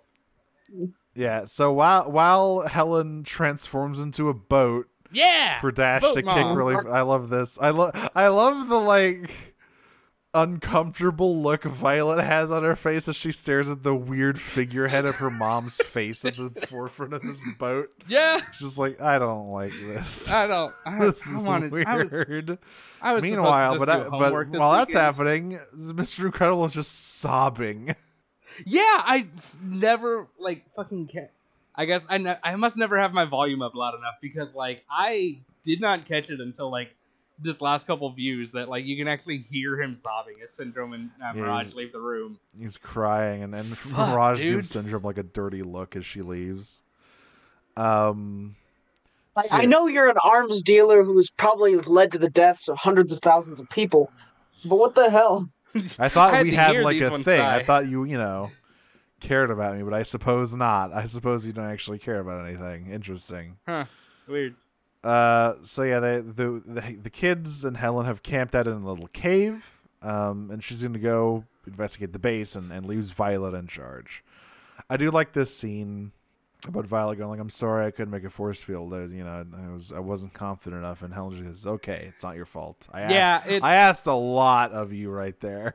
Yeah, I like that they included that, considering basically everything else with superhero kids would instead use this moment to be like, "Why the fuck didn't you try harder?" Yeah, so like, no, of course you couldn't have done that. I get it. Yeah, like if we'd taken time to practice with you, then maybe. But even with that, even ability aside, like you were being shot out with missiles. This is the first time that's happened to you. You're okay. I love the scene of Elastigirl sneaking through the base. Yeah, it's neat. There's so much fun stuff going on with her powers. I like where she gets trapped. Like a bunch of doors close on her. She gets her leg stuck in one, her torso stuck in another, so she's just stretched across this hallway Yeah, trying to get this dude's key card. the guy's like running into her by accident. Yeah, another guy comes down in the elevator and sees this and goes, "What the fuck?" And she just beats the shit out of him. It's great. I know. I love the dude just like poking at her leg. Like, what the fuck is this? What's going on? Yeah, Like- and then she just kicks him in the face. I like the guys who get clotheslined by her torso. Yeah. That's pretty good. The guy that she's got stuck in the elevator, just like feeling around on him until she finds his face. Yes, yeah. He's like pressing himself against the wall, and she just feels around until she finds his face. Like, I've never seen a hand make facial expressions, but like you could see the hand go, "Aha, gotcha."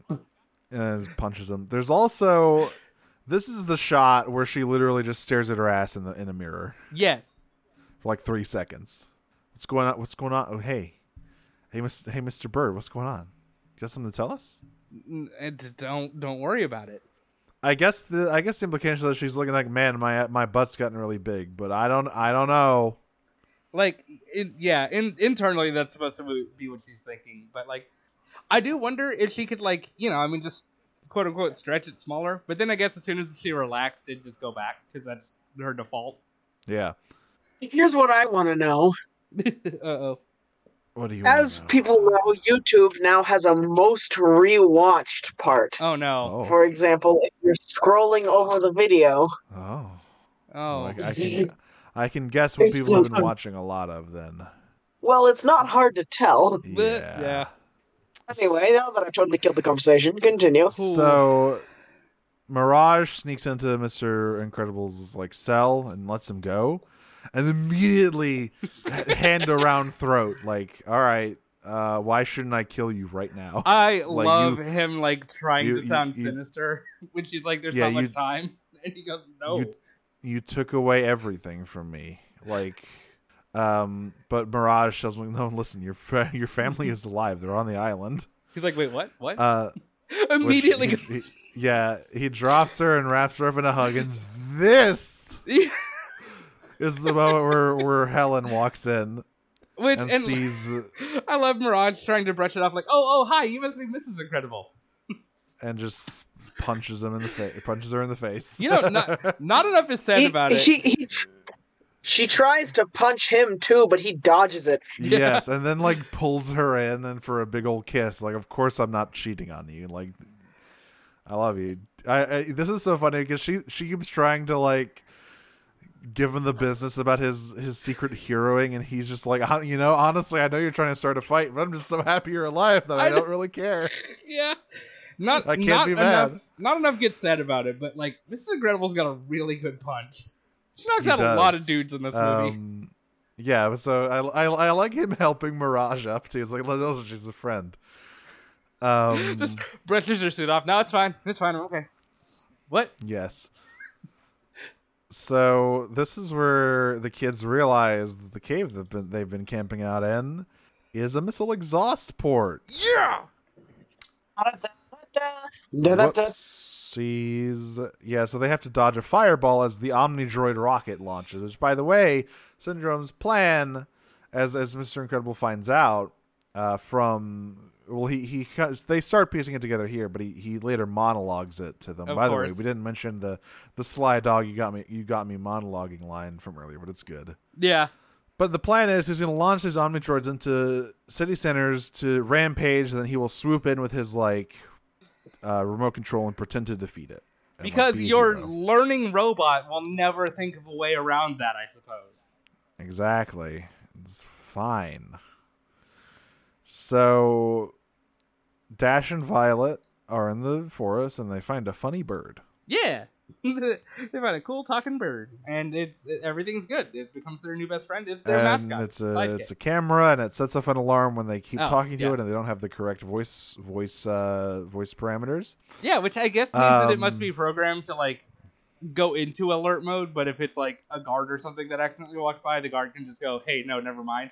Yes. So anyway, this starts a pretty long action sequence of Dash and Violet dealing with these goons. By the way, these guys are trying to kill a pair of children. Yeah, they really are, huh? Like no, because also all these children also kill a fair amount of people. Yeah, Well, here's the thing. In fairness, the aforementioned shortening of the stick, Violet, I don't think has a body count by the end of this movie. Dash on the other hand. He makes a lot of guys run into walls and explode, and you don't see any parachutes or anything. And in a lot of movies, they'd have like the thing where they jump out at the last minute. No, they don't. No, I misremembered. They have deceased. I misremembered this movie as thinking they had that in there, but no, they don't.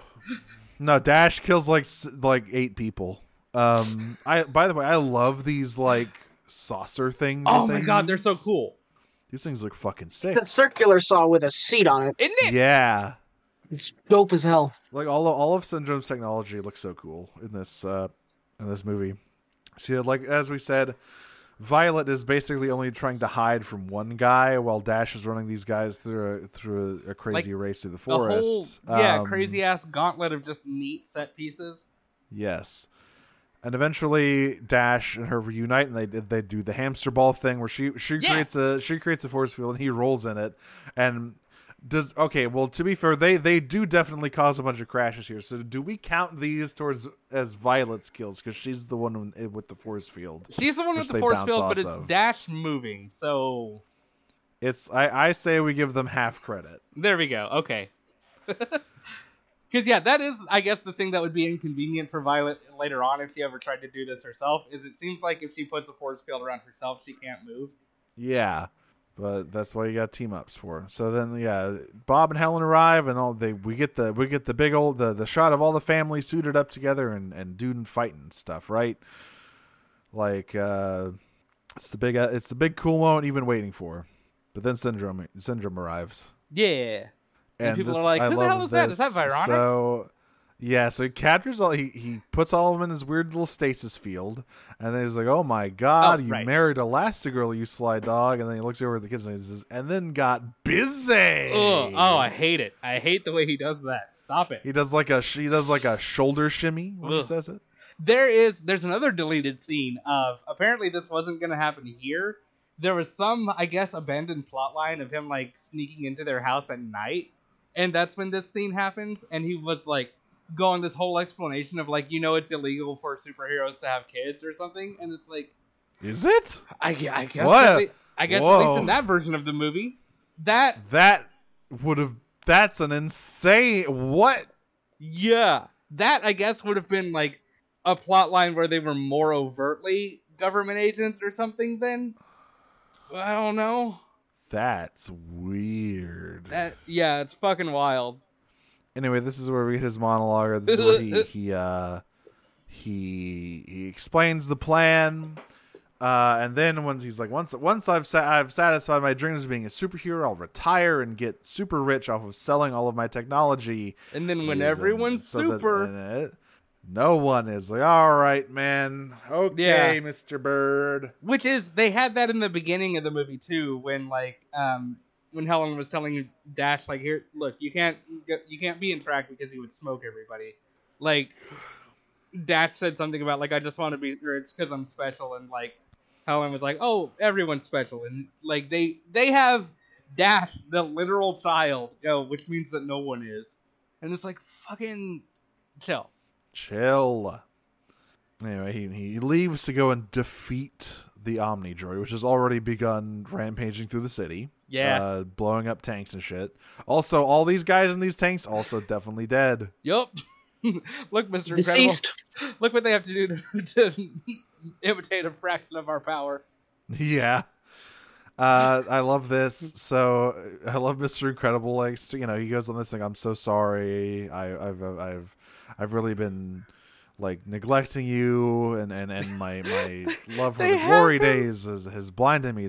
My greatest adventure was right in front of me, and all the while, have him say, Violet "You guys just, are my greatest adventure." Detaches herself from the field. I know, I love it. Dash just goes, "Dad," and Helen's like, "No, just let him keep talking. I want to hear this." It's just very funny. Yeah. Again, I really like what they do with like the creative use of people's powers. I mean, Bob, he's super strong. Really, all you kind of have with that is big punchy. But like with Violet being able to like shut herself off by separating the beam long enough, that's fucking cool.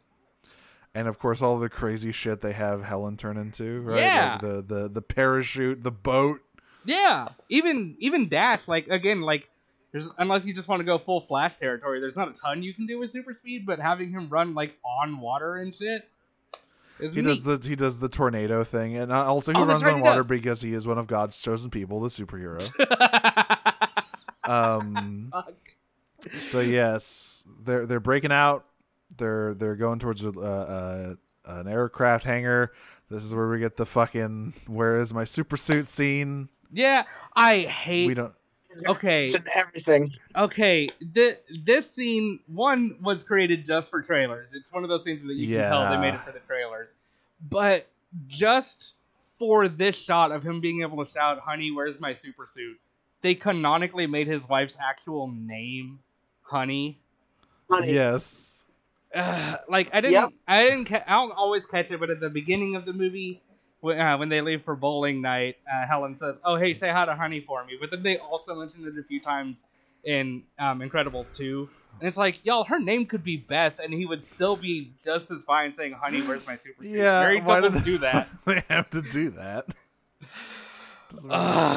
I like this movie overall, but like shit, like there's a couple things where it's like small stuff like that just fucks me up every time I watch it. So yeah, we've all seen the "Where Is My Super Suit" scene. We don't need to fucking summarize that one. So they get to this hangar, and there's for some reason there's like a Winnebago filled with dudes parked in the middle of it who are all drinking and taking bets on the Omnidroid fight. I don't know. I don't understand why there's a Winnebago in here. And they totally would. I don't know about you, but like, oh yeah, no, it's not the taking bets part that I am confused about. It is the Winnebago part. I don't understand why that's in here. Why is it here? Why is it full of surveillance equipment? Like, because Helen explicitly says this is the jet hangar that I passed through on my way here, or when I was sneaking around earlier. So why? But all the jets are gone, and there's just a Winnebago in here. Why is there a camper in here? Literally, it's a Winnebago so that they can set up for the "Are We There Yet" joke later. Like, that is the only reason it is a Winnebago is so that we can have road trip jokes here in a minute. Because what happens is they find a spare Omnidroid rocket. Mirage lets them into the system. Again, I like password. I love the scene of them being like, how do we what was it like? How do we figure out the password? And you hear her over intercom say, "Just say please." And so they fly out. They have the Winnebago. Helen has suspended the Winnebago in the big circle where the Omnidroid goes. Yeah, they've got her just like basically holding it up just by the strength of like her forearms and her thighs. And she is not having a good time. No, as you can hear. Meanwhile, Syndrome, he's here to save the day. Hooray! And then he gets his ass beat because the Omnidroid looks at his fucking remote and immediately snatches it away from him and slams him into a building. Yeah, you made it a learning robot. Literally the first time he's in front of it, pressing a button and then making something happen. It sees that and goes, "Oh, hold on. You stupid motherfucker." Yeah, so he's immediately knocked unconscious. Yeah, because his rocket boots keep getting fucked up throughout this entire movie. There's, like I said, the Incredibles drop in with their Winnebago, and we get the "Are We There Yet?" And like, you gotta take this exit. No, I want to take that. It'll take me downtown. Like, just the most tired road trip bits you can imagine. Except they're in a Winnebago going 100,000 miles an hour. Yeah, and they're trying to fight across the sky. Trying to fight a big ball robot. So they arrive at the battlefield, and Mr. Incredible's like, "All right, everyone needs to stay behind. I'll handle this." At first Helen's like, "Oh, you're just doing that because you want to handle it all. You want to be the big hero." He's big like, Hero "No, 5. Haha. It's because I'm not strong enough to lose you all again." Oh. Once again, the meme. Oh wait, it's sad. Never mind. I can't. I'm not strong enough. Yeah, it's a good moment. It's not its fault. It's not the movie's fault that has become a fucking meme. Yeah. And so a lot of its emotional impact is sort of robbed. But yeah, so the whole family goes in together. Violet and Dash nearly get crushed by the Omnidroid. She has to like put a force field up. Yeah, this is also kind of what I meant about her getting the short end of the stick. Like, obviously I know she's a kid and would be out of practice, so it makes sense. Maybe it's just the fact that like her being out of practice is, I guess, more of a liability than Dash being able to move fast, and so practice would just be him knowing where to be. Yeah. I mean, she does hold up this force field against like a 10-ton death machine for a while. And it tries to sit on her. Yeah, that's what it takes to shut her off, in fairness. It's like, it almost looks like it smashes her force field enough that it hits her in the head and knocks her out, if I saw that right. Yeah, she just like gets overwhelmed. So Dash like gets her to safety, and they start fighting the Omnidroid. And I don't like summarizing fight scenes bit by bit. Just know that it's a good fight scene. Eventually, they find out that Syndrome dropped the remote. They find the remote, and they play a little game of hot potato with the remote. Helen eventually gets it. Frozone also shows up to help. He finds his super suit. Then Gandalf the Grey and Gandalf the White and and the Holy Grail. God damn it. Helen grabs the remote eventually. At some point, Mr. Incredible got by the rocket claws and now is holding on to one of them. And he remembers, like, wait a minute, this thing's the chink in its armor is that it can't stand up to its own. The thing that can pierce it is itself. So they set it up so that the claw goes right through the center and destroys it and explodes. And everyone's cheering for them. Everyone's cheering for the Incredibles and Frozone. Is this the first on-screen suicide in a Pixar movie? Where? The Omnidroid. It's not technically a suicide. They remote controlled that claw. It did not want to do this. This is more like if you have a gun, if you give someone a gun and then you grab their hand and force it around and then shoot them in the face by pressing their finger against the trigger. That's basically what happened here. Still kind of messed up. It's pretty messed up. So yeah, everyone is welcoming them as heroes again, and Syndrome sees this and is mad because his plan failed. So they did something good. I guess they're once again no longer holden to the law. Yeah, that's right. They're gods among men once more, and we must accept their outstanding individuality. Mr. Cock Agent Dick Kicker or whatever his name is. Rick Dicker. Dick Licker. They're in a car, and he's like, Bob, thank you so much. You did it again. I'm glad to have you back. I'll try to. Maybe the politicians will let you be a superhero again. Who can say? Meanwhile, Helen is going through her voicemails, which I'm very confused what this is, because we know they don't have a cell phone. Yeah, I guess this is like I don't know a landline number that she gave to Carrie. I don't know. Because yeah, we just kind of get her getting the babysitter getting more and more harried as Jack's powers have started manifesting. which is one thing I like about them, like feeling that like they had to come in and make Jack attack, is that like it gives context to fucking all of these little like voicemails. And I like the last one. She's totally serene. It's like, I'm so glad you called that replacement babysitter. And all of them, they go, wait a minute. Hold up. And they all run in, and yeah, it's Syndrome. He's got the baby. And he's like, here's what's going to happen. I'm going to steal your baby and raise him as my own son. Yeah, what? Hold up. No. What sir? The hell is wrong with you, boy? And so he goes up to his jet. But while he's floating up there with his rocket boots, Jack starts freaking out, and oops, he does have powers. He's a shapeshifter. Yeah, I guess that's basically what his power is. Well, actually, no, because even Incredibles 2 throws that out. He catches on fire. He becomes what is his power then? Because he catches on fire, he becomes iron. Oh and yeah, then he turns into a demon. Yeah, like if it were just this, that makes sense. Like shape-shifting, I guess, broad speaking, would allow for also like turning into metal or fire. But like Incredibles 2, he can like phase through walls, teleport. He's got laser vision. Oh, so he just has all of them. Okay, yeah. He's just the fucking Mary Sue baby who has all the powers. Yeah, they go with the baby can do whatever because he's a baby and full of potential, I guess. They just gave him a grab bag of all the Marvel hero powers. Like put some Shadowcat in there, put some Human Torch in there, put some Colossus in there. That's another thing I hate is because like Incredibles 2 has a line in there where it's like, because for a while you're like, oh well maybe Dash and Violet were also like this as babies, and then like it eventually settles into one power set. No, apparently even as babies, it was invisibility / force field and super speed, and this is just how Jack is.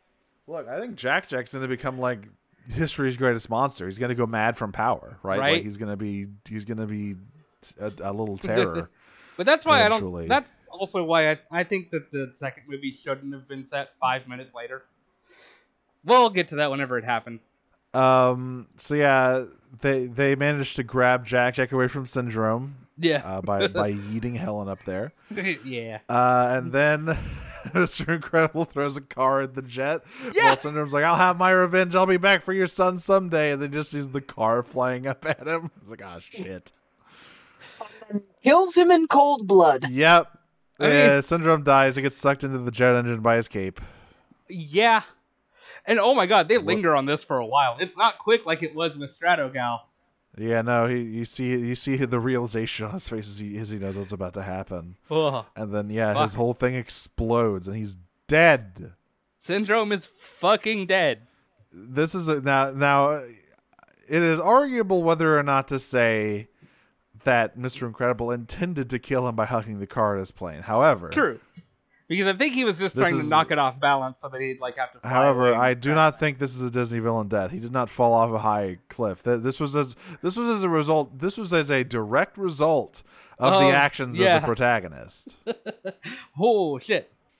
Anyway, we get a little epilogue here. Everyone's doing great. Violet is a normal girl now. That's her character development. She's not a goth anymore. Yeah, and again, I hate that. You can have her like still be get self-confidence and still like to wear dark colors. She's wearing khakis now. She's wearing khakis, a pink polo shirt. And she's got a hairband. You know, she's normal. I hate it. Dash is on the track team. Yeah. I do kind of like the scene of them go like, no, slow down, but don't go too fast, but don't go too slow. The other dad like just staring at them like, just like, what the doing? hell are you talking about? And this is when John Ratzenberger shows up. Yeah, finally. It's the fucking Underminer. Again, Underminer. Again, though, good name. I like that name. One seems to be some sort of mole man. Yeah.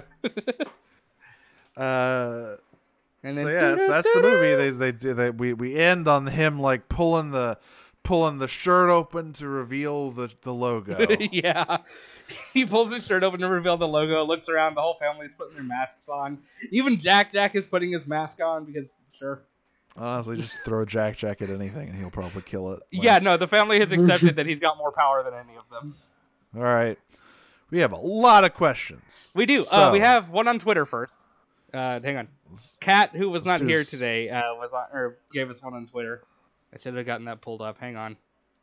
I've got it. There we go. Yeah, Kat asks, what is your super villain origin story? It's my real life where I work in the service industry under capitalism. Yeah, that would make anyone a super villain. Mine's much less simple. There we go. Oh, God. I was like, okay, cool. Wait, less simple. My origin story is that I was shown the Hitchhiker's Guide to the Galaxy before I was 1 year old. Oh, no. And then developed existential depression before I knew how to talk. God. That'll happen. All true events, by the way. That'll get you. Man, I thought it was bad that my dad had me watch Freddy Krueger when I was 6. Never mind. Freddy Krueger's funny. He's always making jokes. Hitchhiker's Guide is about like the vastness and emptiness of the universe and the absurdity of life. I know. Kids aren't ready for that shit. Hang on. All right, let's Discord speedrun questions. Let's go. Yeah. Pixar mom asks, thanks, Aurora, asks, what superpower would we want? Flight. Flight's always the coolest. Imagine just being able to go anywhere. Just like no concerns about gas. No more dealing with traffic. Yeah.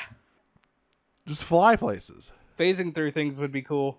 I want to be made of clouds. Ooh, Cloud Boy. That's what people would call. Oh, but then if you ever pissed off a boomer, they're gonna yell at you. The memes anytime that happens. Old man yells at Cloud. Vera Lore asks, so the Incredibles are under protective services, but what if instead of being a family before being put into protective services, they were a bunch of random superheroes brought together by protective services to pretend to be a family? Which superheroes from all across media would you pick to make up your family of 2 parents and 3 kids? One of the kids would be up to their mid-20s to give a few more options. They just need to look roughly college age. I wrote out an entire list for this. Do not worry. First of all, I love this idea. Yeah. It's great. That would be very good. I somehow just made myself enjoy the idea of the Crimson Chin and Venom as a loving couple. Oh, shit. I ship it. Right? And then their kids, again, since this is all like people that have been shoved at them, so it can be anybody. I said Billy Batson / Shazam because I like the fact that in superhero mode he's like their age or older. Monster Girl from Invincible because again I love the dynamic of being a kid and then like boom, and then I struggled for a while trying to find a third kid, but then I decided you know what would be a good addition to this stupid little family? Hit Girl from Kick-Ass. Christ. Who I've only seen and read Kick-Ass 1 and 2, but apparently by the end of the series she like goes off on her own to just travel the world murdering bad guys. That's wonderful for her. I love that for her. That's incredible. And Same question, but this time it's from Viewer as well. Same question, but this time it's Transformers instead of regular superheroes, and to add some extra fun, different versions of the same Transformer can count as separate characters as long as they're from separate pieces of media. In parentheses, it'd be boring if you just chose all the Starscreams from animated. One of the kids. Have you ever heard of the film? Have you ever heard of the not very popular Hasbro TV show Transformers Rescue Bots? Oh Christ! I have seen pictures. I mean, I'm sure it's very popular with babies that it was made for. I will say at least this one I didn't come up with a family for, but I will say at least one of the kids needs to be that time Waspinator got possessed by Starscream. Okay, so it's just Waspinator with Starscream's ghost in him. Got it. Yeah, it was good. I love to watch it. All right, well, it needs to be Prime Ratchet. Ooh. And G1 Hot Rod as the parents. Is he Hot Rod or is he Rodimus? This is important. He's hot. In IDW, it's same difference. I just want Honestly, that. I just want them to be stuck together in an odd couple situation. That's also fair. Yeah, so one of Kids 3 version of Bumblebee. Yes. So I think I think it's gonna be Waspinator possessed by Starscream's ghost. It's animated Bumblebee because he's the biggest asshole, and it's gonna be. I want the who's the member of the GGD with the spike face, Voss. I want him to be the third kid because he's just a weird goth freak who has a spike face. Alternatively, Double Face as one of the kids would also be very good. Oh God, Sideways. Yep. Can't get over his Japanese name. There's some riffing on this question. If you don't know the Discord, you miss all the riffing that they do in the mailbag channel. Yeah. Join the Discord. We did have Pixar Mom Ass coming in my 3-star screens. Yes. Also from Pixar Mom Ass, I think Bob Parr wouldn't need to cheat on his wife with superheroism if he just took down capitalism, don't you think? Yes. Yeah, he could do it. He's invulnerable. And also she asks, who would you like to toss through 4 walls in Minecraft? I mean, the list is too long. The list is so long. Myself. Like,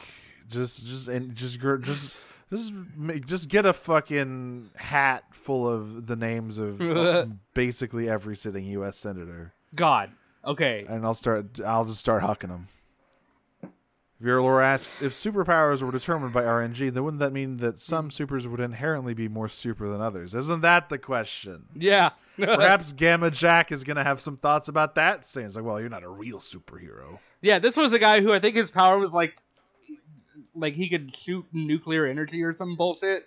Imagine what the hell? It's something like that. I don't remember. Imagine if his power was like that he could float small objects toward him. Let me see. What was his power? Why did he have the same powers as Love Sausage? Oh, which one? The fucking comic version or the show version? Oh, the comic version. The comic version. Likes attractive women. Dislikes harming attractive female supervillains. Fuck you. Oh God, he's such. I hate this. I have never hated a character who's never actually appeared in anything this much before. Oh God, apparently there was some kind of starting a petition to traditionally take a huge crap on Gamma Jack's grave. Here we go. Radiation bursts, radiokinetic flight, and intelligence. He's just smart. Great. Yeah, he seems smart. Deep Sea asks, does The Incredibles pose the same thesis as Man of Steel, that might makes right, but the mighty are kind? I don't think that's the question this is asking. Having only seen Man of Steel once, I will disagree on the fact that I don't believe that version of Superman is kind. I think that's the question the film thinks it's asking. Yeah, right? But I don't know if it's the question that it actually ends up asking. I don't think that's the central question at the heart of The Incredibles, though. I don't really know what the question is, other than what makes someone super and what does that mean for them. Honestly, that sort of thing. I'm not sure, because the whole thing is like, it's kind of already. Yeah, I guess I get the one thing I will say is that I do think that both movies believe might makes right inherently.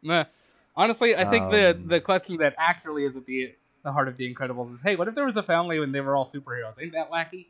Yeah, that is the question Brad Bird asked himself. And then the other stuff just happened to just kind of fell in Viralore there. asks, if you were a supervillain, what would be your gimmick and or superpowers, and who would be the superhero you fight on the regular? I don't know. I would just want to be the guy who turns people into dinosaurs instead of curing cancer from Spider-Man. That's what I want to be.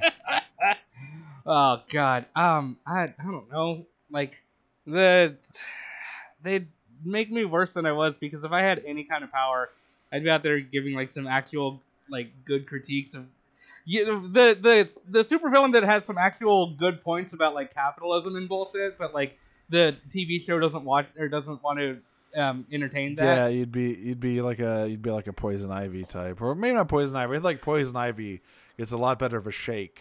Yeah, it'd be a Killmonger where it's like, I have all the right points, but also I want to kill babies for some reason. I don't know. I would just be. Here's the thing. I kind of already want to see everyone in pain.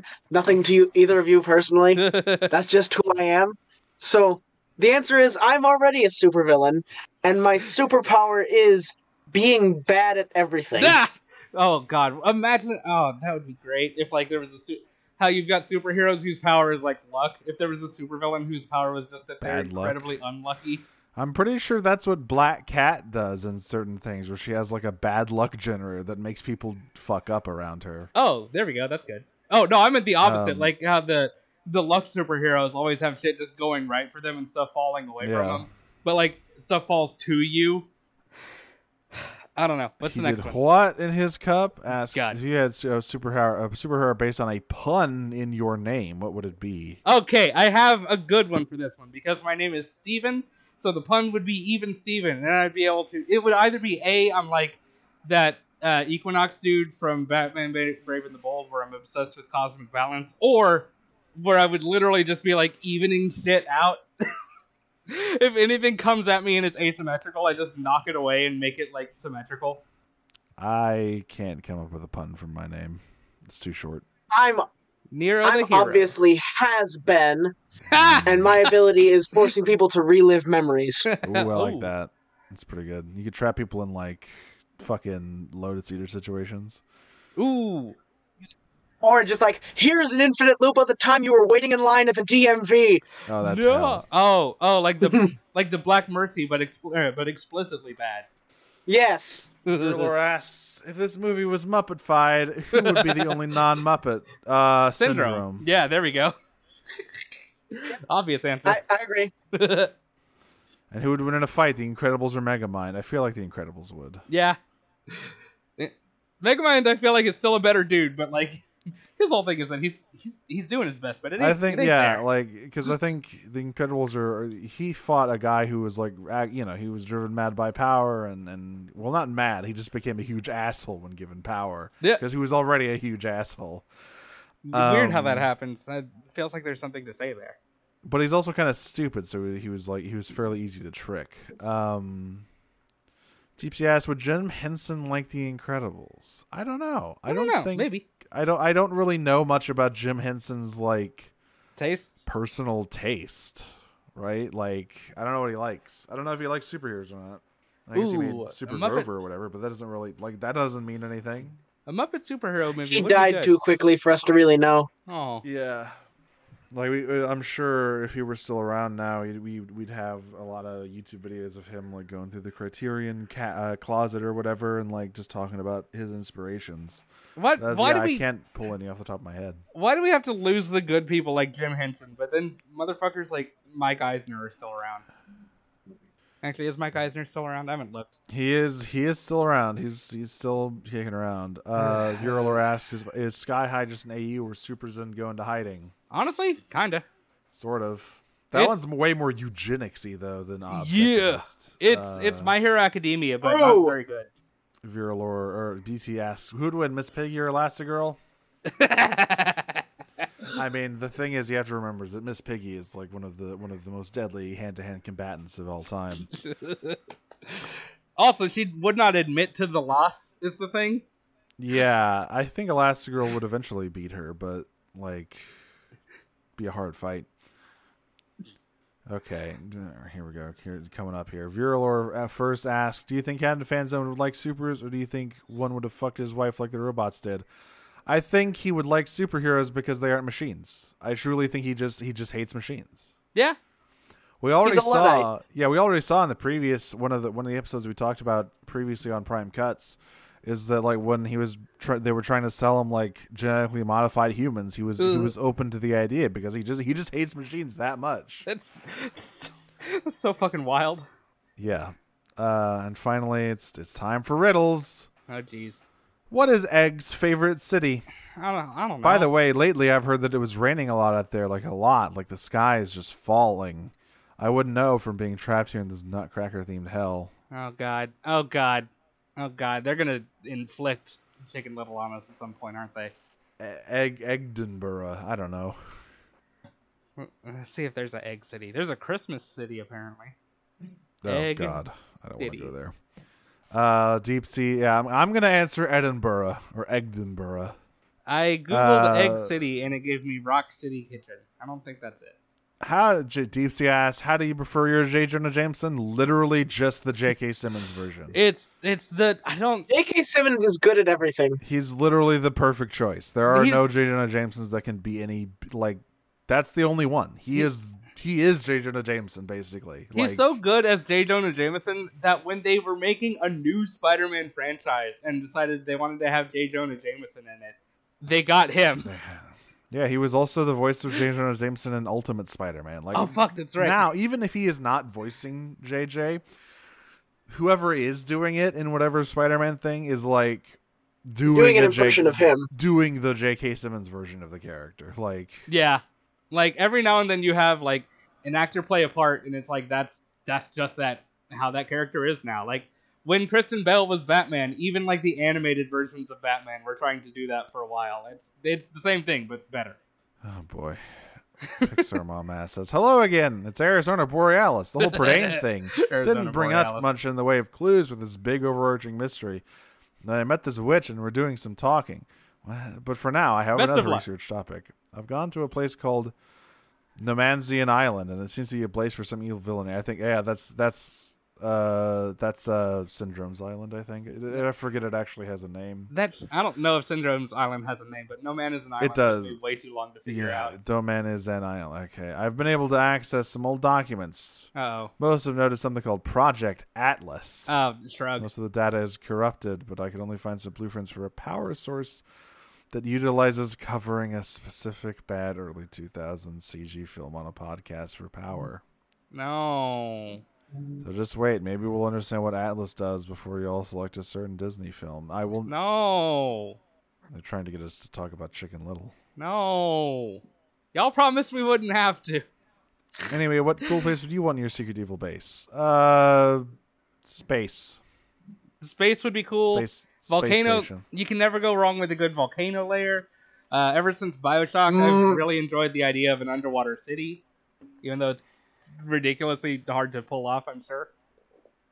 Helicarrier type situation. My own butt. Cool. Your own butt. My own butt. Pixar Mom Ass asks which animated character has the best ass. I will admit that I was trying to Google animated characters with a good butt I know earlier. I know what you do in your free time. You don't gotta tell us. No, I found this that someone made. They respectfully submitted Baymax. Valid. Damn, he's double cheeked up. I was I'm actually going with Baymax now. Changing my answer to Baymax. Absolutely. What I was was your answer actually- before? I was gonna say Alex Louis Armstrong probably has a pretty good ass. What? Baymax is the only answer. What? Yeah, now it might just be Baymax. Yeah, I don't know what I was gonna say. I was gonna say the Hulk. Hulk probably good. I was gonna say Armstrong from Full Metal Alchemist. What about probably has a that good picture ass. of Broly where he's like it's like the funny cheeked up Broly that people edit into pictures where he's like Oh, wait a squatting and minute. his I just ass is remembered. huge. I just remembered. Hang on, I gotta Omni-Man. remember how to spell his fucking And name. Omnian. John Gallier. Finally, Pixar Mom asks, capes or no capes? Well, this movie. All right, I understand this movie puts forward that capes, you shouldn't put capes. However, capes look cool, so yes, capes. And if I die from some kind of horrible accident related to my cape, well, then I died in the name of fashion. I just remembered an animated character's ass that we can't forget about. John Gallier is apparently very caked up. Anyway. Right, that's right.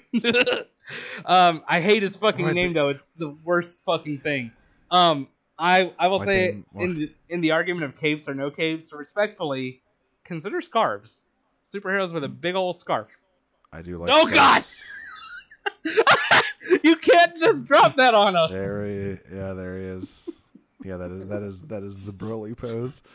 And Virulor says double cakes, but take cape. But you know what? I'm not even gonna consider that possibility. Oh, anyway, what I was dangerous. Mail made entirely of capes. That's what I'm wearing. Ooh, wait. All right.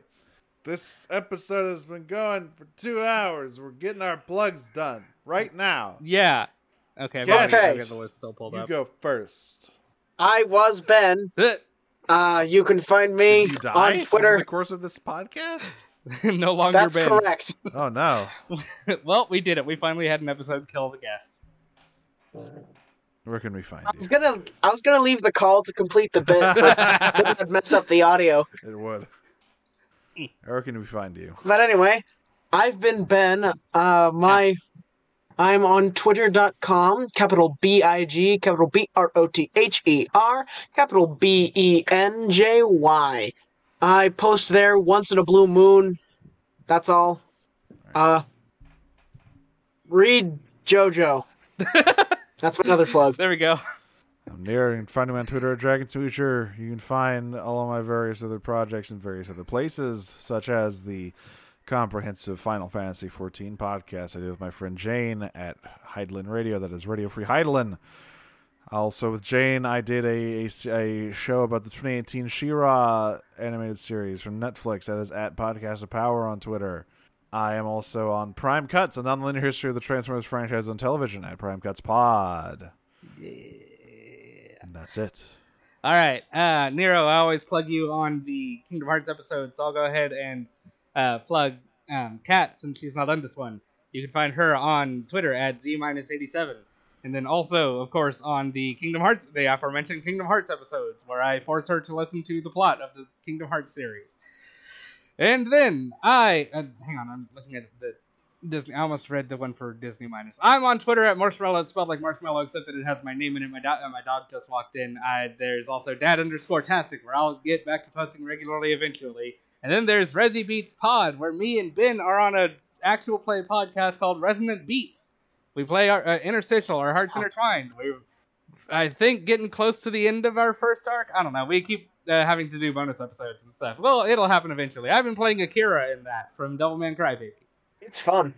And so let me see. It's the next one is random. So let me see how many entries we have on this godforsaken list. 576.